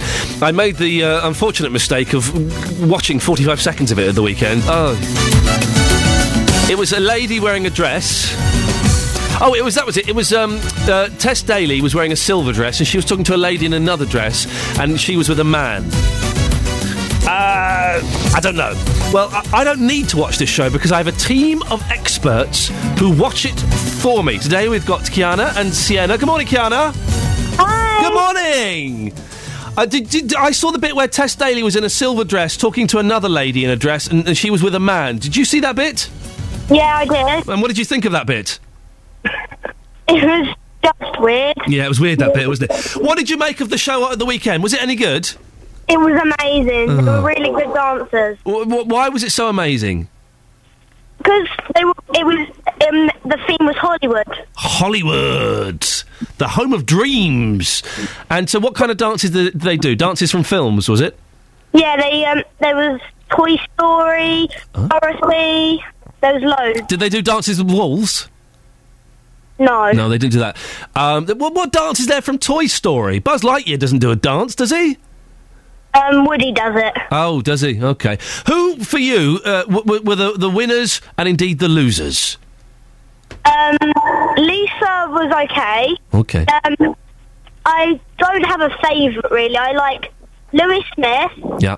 I like Danny Harmer. Okay. And Lisa. Danny is not Polly put the kettle on. What's her name?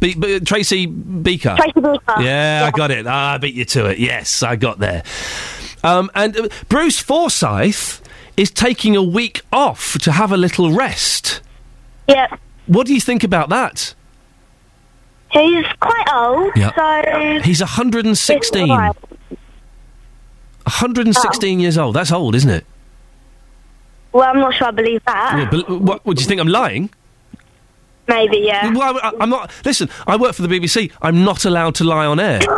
Otherwise, Daily Mail will do a front page. Kiana, can I talk to your sister, Sienna? Yeah. Yeah. I'll pass you over. Thank you very much. Hello, Ian. Yay, Sienna!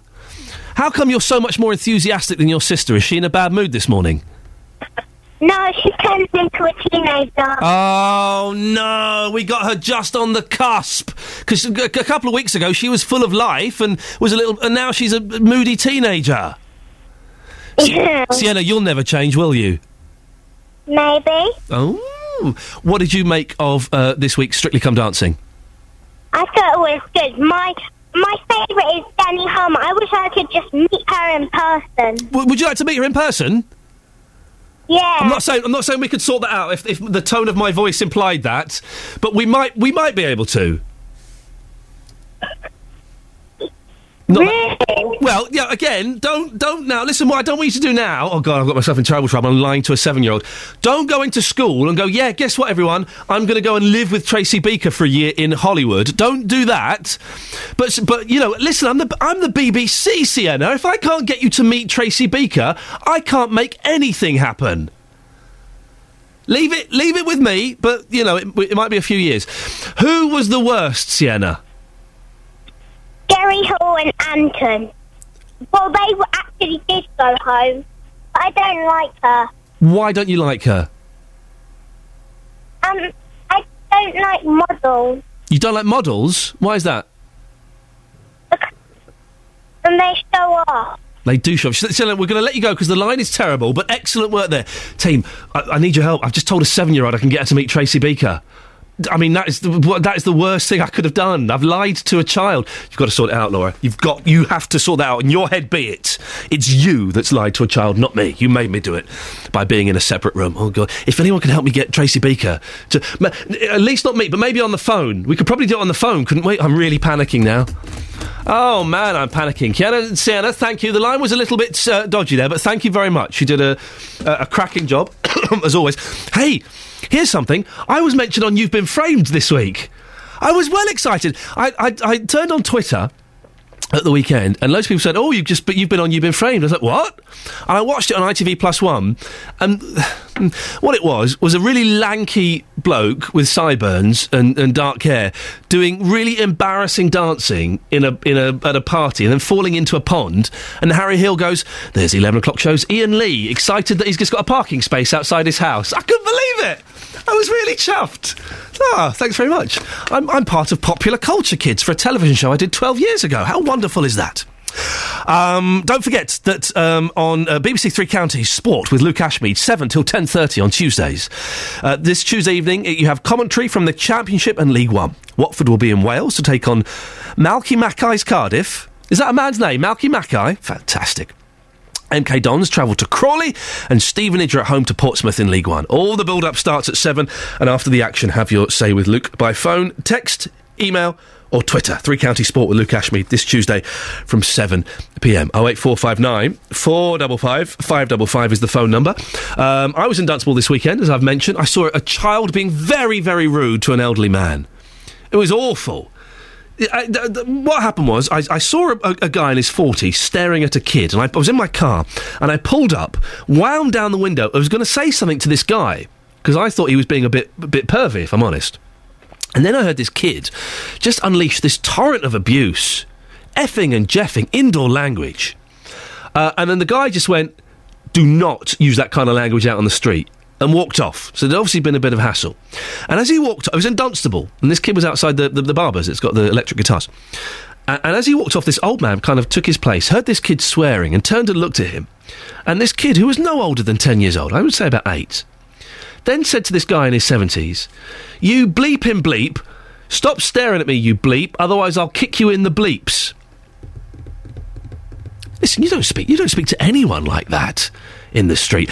I didn't get involved. I was in my car. So I saw it. If I'd been on the street, I think I would have got involved. I would have said something to the kid. Wouldn't have touched him, but I would have said something to the kid, even though I know it would have had no effect whatsoever. He would have told me to get lost in street language. Well, our reporter Justin Dealey has been out asking if you would intervene if you saw something kick off. Now, Robert, you wouldn't intervene. Tell us why. Well, because you probably get yourself into trouble. You know, it causes more problems than what they deserve now. And probably they haven't been brought up the right way. I don't know what the families are like anyway to bring the kids up. OK, let me ask you this then, because I was saying to Ian that 5 years ago I probably would have intervened. Yeah. Now, I don't think it's worth the hassle. No, not the Going back 5, 10, 15, 20 years, you would have intervened then, but not now. Not now, no. Probably years ago I might have done, but not now anyway. If it's 1-to-1, you might be all right. If you intervene with kids, there might be a gang of them. You go up there trying to do something. They all jump on top of you, wouldn't they? Now, for yourself, madam, absolutely no doubt in your mind, you would step in. You just can't sit there and do nothing, can you? No. And you have stepped in the past. Yeah. Tell us what's happened. I just they've told me to shut my mouth, and then I just say, leave them alone, and shut up. So they verbally abused you back, but that wouldn't put you off stepping in again? No, it wouldn't. Do you think more people should be like you? Yeah, they should. Russell, a bit like the previous lady I just spoke to a moment ago, you have stepped in. Tell us what happened. Basically, when you step in, obviously they don't want to know because they just do it as bullying. Be honest, do you think we are weak people for not stepping in? Yeah, I do, to be fair, because if it was the other way around, I'd want someone to step in for me. Treat people as you want to be treated yourself, basically. There's Justin Dealey out talking to you on the street. What would you have done? 08459 455 555 is the telephone number. Would you have got involved? It's a tough one, isn't it? Listen, I don't think these kids were packing pieces. I don't think they were tooled up. So that wouldn't have worried me. And also, I doubt very much they're going to stab a 6'3" bloke in the middle of the high street at 11 o'clock in the morning. But I suspect that had I said something, I would have just got a load of abuse as well. But at least I would have felt that I'd done something, that I'd had a go at doing something. What was amazing is no one was stopping. Everyone was walking past. No one was paying. They were doing that thing where they don't look. And nothing to do with me, Governor. Nothing to do with me. John Walvin has tweeted, and you can tweet at Iain Lee, IAINLEE, or at BBC3CR. I'm always finding telling kids off, especially for bad language, in play parks near my 6-year-old daughter. I've not come across the kids swearing in the parks yet. I've told off grown-ups in the street for swearing. We had some builders opposite us. We've still got some builders opposite us. They've been there for over 18 months now. Over 18 months now. And when the new couple moved in and they came and introduced themselves, boy, oh boy, did I... Hi, we're the couple that have been spent the last 18 months taking up 6 parking spaces, starting work at 8 a.m. in the morning, and I went, oh, right, yeah. Hope you've not found the building work too intrusive. Well, funny you should mention that, and I rattled off a long list of exactly how intrusive I'd found it. Oh, boy. But there were some builders over there I was carrying my boy. He was asleep, but I was carrying him from the car to the house, and they were swearing. I went, oi! Watch your language, I've got kids here and we can hear you in the house. And there were 2 of them. And one of them gave me a really dirty look, as if to say, how dare you? And to the credit of the other guy, he went, sorry mate, we'll keep it down. And that's all it takes. Listen, I do like using indoor language. I think a well-timed F-bomb I think we can say that. I think we can just about say that. Don't explain it to the kids. Don't explain. I think a well-timed one of those in a sentence or in a conversation, I think it can be very funny. I think it can be very powerful. And I think it can add weight to an argument. And I do swear a bit too much, but I make sure I don't do it around kids. I don't really do it when I'm out and about. There's a time and a place, isn't there? Let's see if Sophie Tyler drops any bombs during this travel news, shall we? Let's see. Beds, Hearts and Bucks travel. BBC Three Counties Radio. London bound on the M40, we have long delays following the earlier accident. 3 vehicles involved, between 5 at Stokenchurch and 4 at High Wycombe.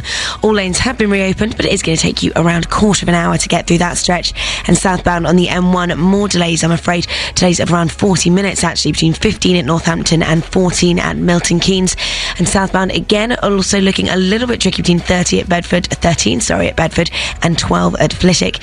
Now, southbound on the A1M, 20-minute delays between junction 9 at Letchworth and 7 at Stevenage, and anti-clockwise delays still of over an hour between junction 21A at St Albans and 15 at the M4. Now, everything else not actually looking too bad. Usual delays elsewhere. Reports delays for this time in the morning, not causing too much of a problem though. Trains not looking too bad either. There's more in 15 minutes. Thank you very much, Sophie. It's 8:45, Monday the 22nd of October. These are your headlines this morning on BBC Three Counties Radio. Members of the Jimmy Savile Stoke Mandeville Hospital Charitable Trust will meet to discuss changing its name later today. Police in Cardiff have charged a 31-year-old man with murder and 13 counts of attempted murder, in connection with a series of hit-and-run incidents in the west of the city on Friday. In sport, the QPR manager Mark Hughes has warned that football will never totally get rid of racism after a weekend in which several players boycotted the Kick It Out campaign's T-shirts. The weather today for Beds, Hearts and Bucks. Patchy rain to start, becoming drier, bit cloudy, dull and misty. Top temperature is 16 degrees. And coming up, Bedfordshire non-league side Alsey Town have been drawn away to 1987 winners Coventry in the first round of the FA Cup. Before 9, we'll hear from the town's director of football. BBC Three Counties Radio. been an amazing year for sport, with some of the biggest names collecting the world's greatest prizes. This is sensational riding here in the Olympic Games at London 2012. But every year, the BBC's Sports Personality of the Year recognises people who aren't stars, but have simply gone that extra mile. They've made their contribution for no reward, except the enjoyment of seeing sport flourish in their community. There are unsung heroes. Nominate yours now via our website at bbc.co.uk/sportsunsunghero and help us round off a remarkable year of sport in 2012. The draw for the first round proper of the FA Cup has thrown up a juicy game for Alzey, one of the smallest teams left in the competition. They'll go from playing in front of average crowds of about 300 to playing at a 30,000-seater stadium against one of the biggest teams in the competition, Coventry City. Gary King is Alzey's Director of Football. He joins me on the line now. Morning, Gary. Good morning. So, you're up against Coventry. How do you feel about that? Well, it's still sinking in, if I'm honest. You just said we're going from 300 to 30,000, so everyone around the club is just buzzing at the moment. It must be. Listen, I've got to be honest, Gary. I'm not a huge football fan. I don't really know how it works. But even I can see, as an outsider, that being a small club like Alzey, getting drawn against Coventry is quite an amazing and exciting opportunity, isn't it? It is. It's just. I know it's a cliche, but that's the FA Cup for you. We've come up roses, you know. What does it mean exactly for a small club like you to be drawn against a bigger club? It gives everybody the chance to go out and on a big stage and have a real go at a real football team, and it's almost incomprehensible. You just can't believe it. But is there? I'm assuming there's a bit of cash coming your way. Is there? Is that how it works? Yeah, I mean, yeah, just a bit. Just for winning that game up, we got 12,000. So it keeps us going. It keeps everybody smiling at the club, and it just means that the pressure is off us this year for sure. Hang on a minute. Listen, I don't understand this. For the last game you won, you won 12 grand. The last game in the FA Cup, you won 12 grand. Yeah, when we won on Saturday, the FA will send us £12,000 for winning that game. Yes. Do you win? Do teams, as they go further in the FA Cup, win more and more money? Yes. I didn't know that. Yeah, that every round it gets higher. Oh, suddenly it's a bit more exciting. I thought you just got the silver cup at the end, but you're getting a few quid, Gary. This is brilliant. Yeah. If you beat Coventry, how much do you get for that? I'm not exactly sure, but I think it's 22. Yeah. Hey, that's a few Domino's pizzas for the lads, isn't it? Yeah, I don't look. How do you rate your chances? I think we've got a chance. I think we're going to go there, and like I say, it's about giving a good account of ourselves first and foremost. But I noticed the first thing I thought when we drew Coventry is they are bottom of their league, so it's an opportunity for us to maybe cause an upset. It is the tournament, isn't it, where, giant killers is the phrase that's used, where the smaller team sometimes just has that run of luck, yes, and, a lot of goodwill behind them, and they can get quite far, or even win it.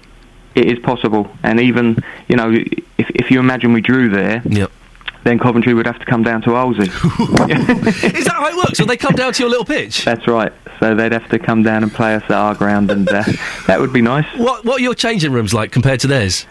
I haven't seen theirs, and ours are quite good for our level of football. Yep. So the changing rooms are fine. Listen, when exactly is the match? When does it happen? It's a week on Saturday, so what are we looking at, 12 days? Yeah. All right, Listen, I wish you the very best of luck. Yep. Well, no doubt we'll speak to you afterwards. Yes. Go and give them a good kicking. I don't mean that literally, I mean beat them at football. That's what we will try and do. Gary King, thank you very much. Alzey's Director of Football. Can you hear me just not knowing any of the football terminology? Go and beat them at football.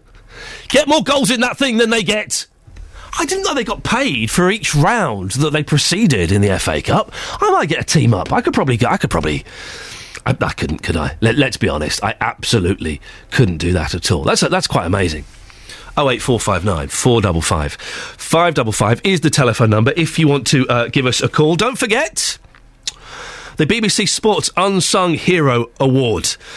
Amid the stunning year of sport so far, the BBC has once again launched the BBC Sports Unsung Hero Award to celebrate people working behind the scenes to make sport accessible to all. This will be a tough one to call this year, won't it? Do you remember the Olympics? The Olympics, it happened a few months ago. There were loads of people involved there. I went to the Paralympics, and I saw, there was talk about those helpers, whatever they were called. And there was all these videos on YouTube or stories in newspapers of the wacky ones who had microphones or megaphones and were being wacky. I saw a couple of wacky helpers at the Olympics. If any of those win, that's going to be trouble, because they weren't funny in the slightest.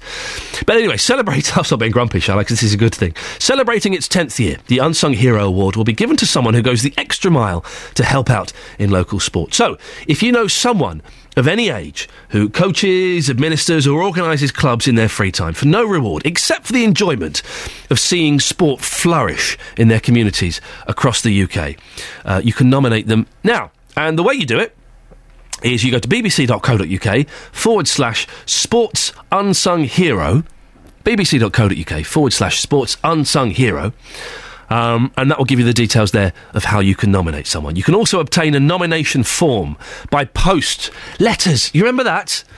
By calling 0845 308 8000, 0845 308 8000. Anytime. Note that calls cost up to 5 pence per minute from most landlines.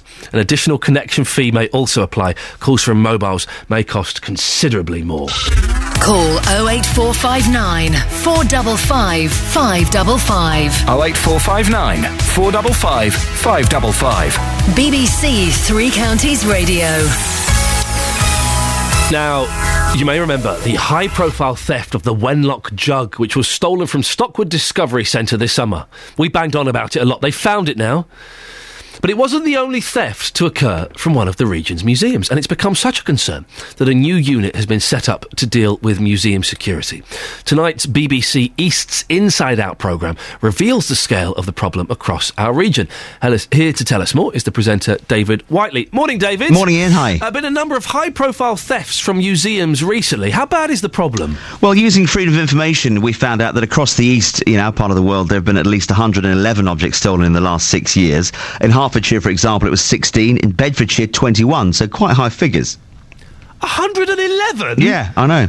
And when you consider these things aren't exactly small, in one place... What are the grumpy old men who sit in the corner doing if they're not watching? Maybe they're being too grumpy to see what's going on. Yeah, I mean, it is a concern when you consider some of these things that... You talked about the Wenlock jug there. Yeah. The thought behind that was it was stolen to order. Yeah. These things are being, targeted because, their worth is known. Someone says to them, hey, look, we've seen this thing there and we know what it's worth. Can you go and grab it, please? What other bits and pieces are being nicked? Well, in Hertfordshire, there have been some Saxon coins, fake rhino horns among the things stolen. Maybe they realised afterwards they were fake. Yes. A rhino horn was actually stolen from Suffolk. A real rhino horn or a fake one? Okay. No, a real one. Why are people after rhino horns? I don't know what it is. Well, it doesn't work, trust me. Yeah, just don't try it. No. And Cambridgeshire, there was loads of thefts there. I mean, it's happened in a lot of places. Museums are becoming so concerned they've set up a new unit to deal with security. It's headed up by a chap with a wonderful name, Vernon Ripley. He used to work for Scotland Yard, and I asked him if he thought museums were being complacent. I think absolutely the opposite, actually. I think the museums' recent events, and there's been a number of thefts, have really highlighted the need for museum security. But obviously museum security can be quite expensive to put in, and so it has to be prioritised, and sometimes it can take a number of years to put in. But I think there's a number of measures that they can take now that are cost-effective and cheap, just by working together, sharing resources, and making the best use of the intelligence and resources that they have. Or just locking things up. Listen, my tongue is slightly on my cheek, David. I'm a big fan of museums, and I do find it terrible that people nick this stuff. But it must be upsetting for the museum staff as well. Yeah, as you say, you can lock stuff away, but then we wouldn't see it. If you work in a museum, you do become attached to things. You become very passionate. You care about certain artefacts and objects and displays there. We spoke to Karen Perkins, who's the curator of Stockwood Park in Luton, as you mentioned earlier. The Wenlock jug book. She said when that was stolen, it was very devastating for people. The impact of the theft on the museum has been devastating, I have to say, not only to our regular visitors, but also to staff who take a great pride in this site, what they've achieved over the last 4 years. Cuts are being made everywhere. I would assume that the cuts are being made to museum funding. That must be affecting them as well. Yeah, absolutely. Well, that's the feeling of some within the service as well. Labour councillor George Nobbs says that the removal of guides... Sorry? George Nobbs is his name. That's his name. Okay. That is his name. And it always raises a smile. He says the removal of guides from rooms in Norwich Castle Museum, for example, makes the collection there more vulnerable. Some of them lost their jobs, some of them were deployed to other duties. But To my mind, unless you have real people actually walking about the museum, interacting with the public and seeing what's going on, you're just inviting thefts. And that's a claim that's denied by the museum officials, who say that the staff have been deployed elsewhere. What's the answer, David? What can be done? Well, apart from locking it away, which we just mentioned, you know, it is quite difficult. We're going to find out more about this new security unit on tonight's programme. And, of course, there is a happy ending when the Wenlock jug is returned to Stockwood. Excellent stuff. I shall be watching with interest. What else have you got on the show tonight? We go back to Dale Farm, a year after the riot, when illegal travellers were evicted from there. And we look back to the Cuban Missile Crisis 50 years ago. And this region came very close to firing the first missile of what would have been World War III. Whoa. And you and I wouldn't have been talking to each other Hang right on now. a second. Really? I didn't know that. Yeah. We were involved in the Cuban Missile Crisis. In Northamptonshire, there was a Thor missile site there. Oh, and, the tiny little air base that was a Second World War air base run by the Americans. And then during the Cold War, Thor missiles were brought in, very secretive, as you would imagine. But they were trained on the Soviet Union. I'm laughing. I know, but then we'd have been, wiped out in return. We'd have been gone. David, listen, I should be watching with great interest. Thank you very much, David Whiteley there, and that'll be on tonight, 7:30 on BBC One. Well, listen, we seem to have come to some sort of conclusion that most of you would have had a little bit of a go at those kids I was talking about in Dunstable earlier on. You remember the ones I was saying that was swearing and effing and jeffing at the older man? I would have done it if I hadn't have been in the car. I would have said something, and I'm constantly, not constantly, that's a slight exaggeration, but I am, from time to time, getting involved in things, and my wife is going, oh, for goodness sake, just leave it. She's like, Iain, no, please.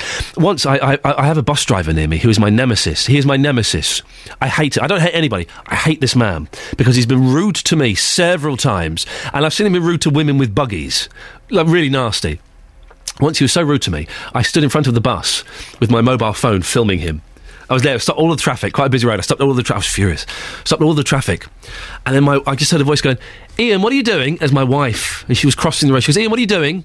Oh, never mind, I'll see you in a bit. And she just walked off. I was crushed. But listen, if you do get involved with little oiks being rude in the street, the lesson we've learned, don't touch them, because then you're in big trouble. Don't grab them, don't touch them. Say something. But say it calmly. Set the example of how it should be done. There we go. I'm giving you some peaceful advice for the end of the show. You'll never listen to it. You never do. Travel news now. Sophie Tyler. Beds, Hearts and Bucks travel. BBC Three Counties Radio. Still looking busy at the moment, London bound on the M40. Long delays there following an earlier accident. 3 vehicles involved between junction 5 at Stokenchurch and 4 at High Wycombe. Congestion is back to Watlington though at 6 at the moment. All lanes have been reopened but still looking very slow to get through. Now southbound on the M1 again looking a little fairly tricky actually, with delays of around 50 minutes between junction 15 at Northampton and 14 at Milton Keynes. More delays again between 11 at Dunstable and 10 at Luton Airport. While southbound on the A1M there are delays of 20 minutes between 9 at Letchworth and 7 at Stevenage, and also delays of over an hour anti-clockwise on the M25 between St Albans at 21A and 15 at the M4. Everything else not looking too bad. Usual delays for this time in the morning. Nothing that will be holding you up for too long though. Sophie Tyler, BBC Three Counties Radio. Thank you, Sophie. Ignore everything I just said. Carpet Martin has tweeted me. I told a child off for swearing in the street once. His dad punched me in the jaw. Jonathan's up next. Back tomorrow at 6. Getting beds, hearts and bucks talking. This is BBC Three Counties Radio. Thank you, Iain. Good morning. Welcome to the JVS show. I'm Jonathan Vernon-Smith. It's Monday, and on today's Big Phone-In, I'm asking, what do you think would make prison worse?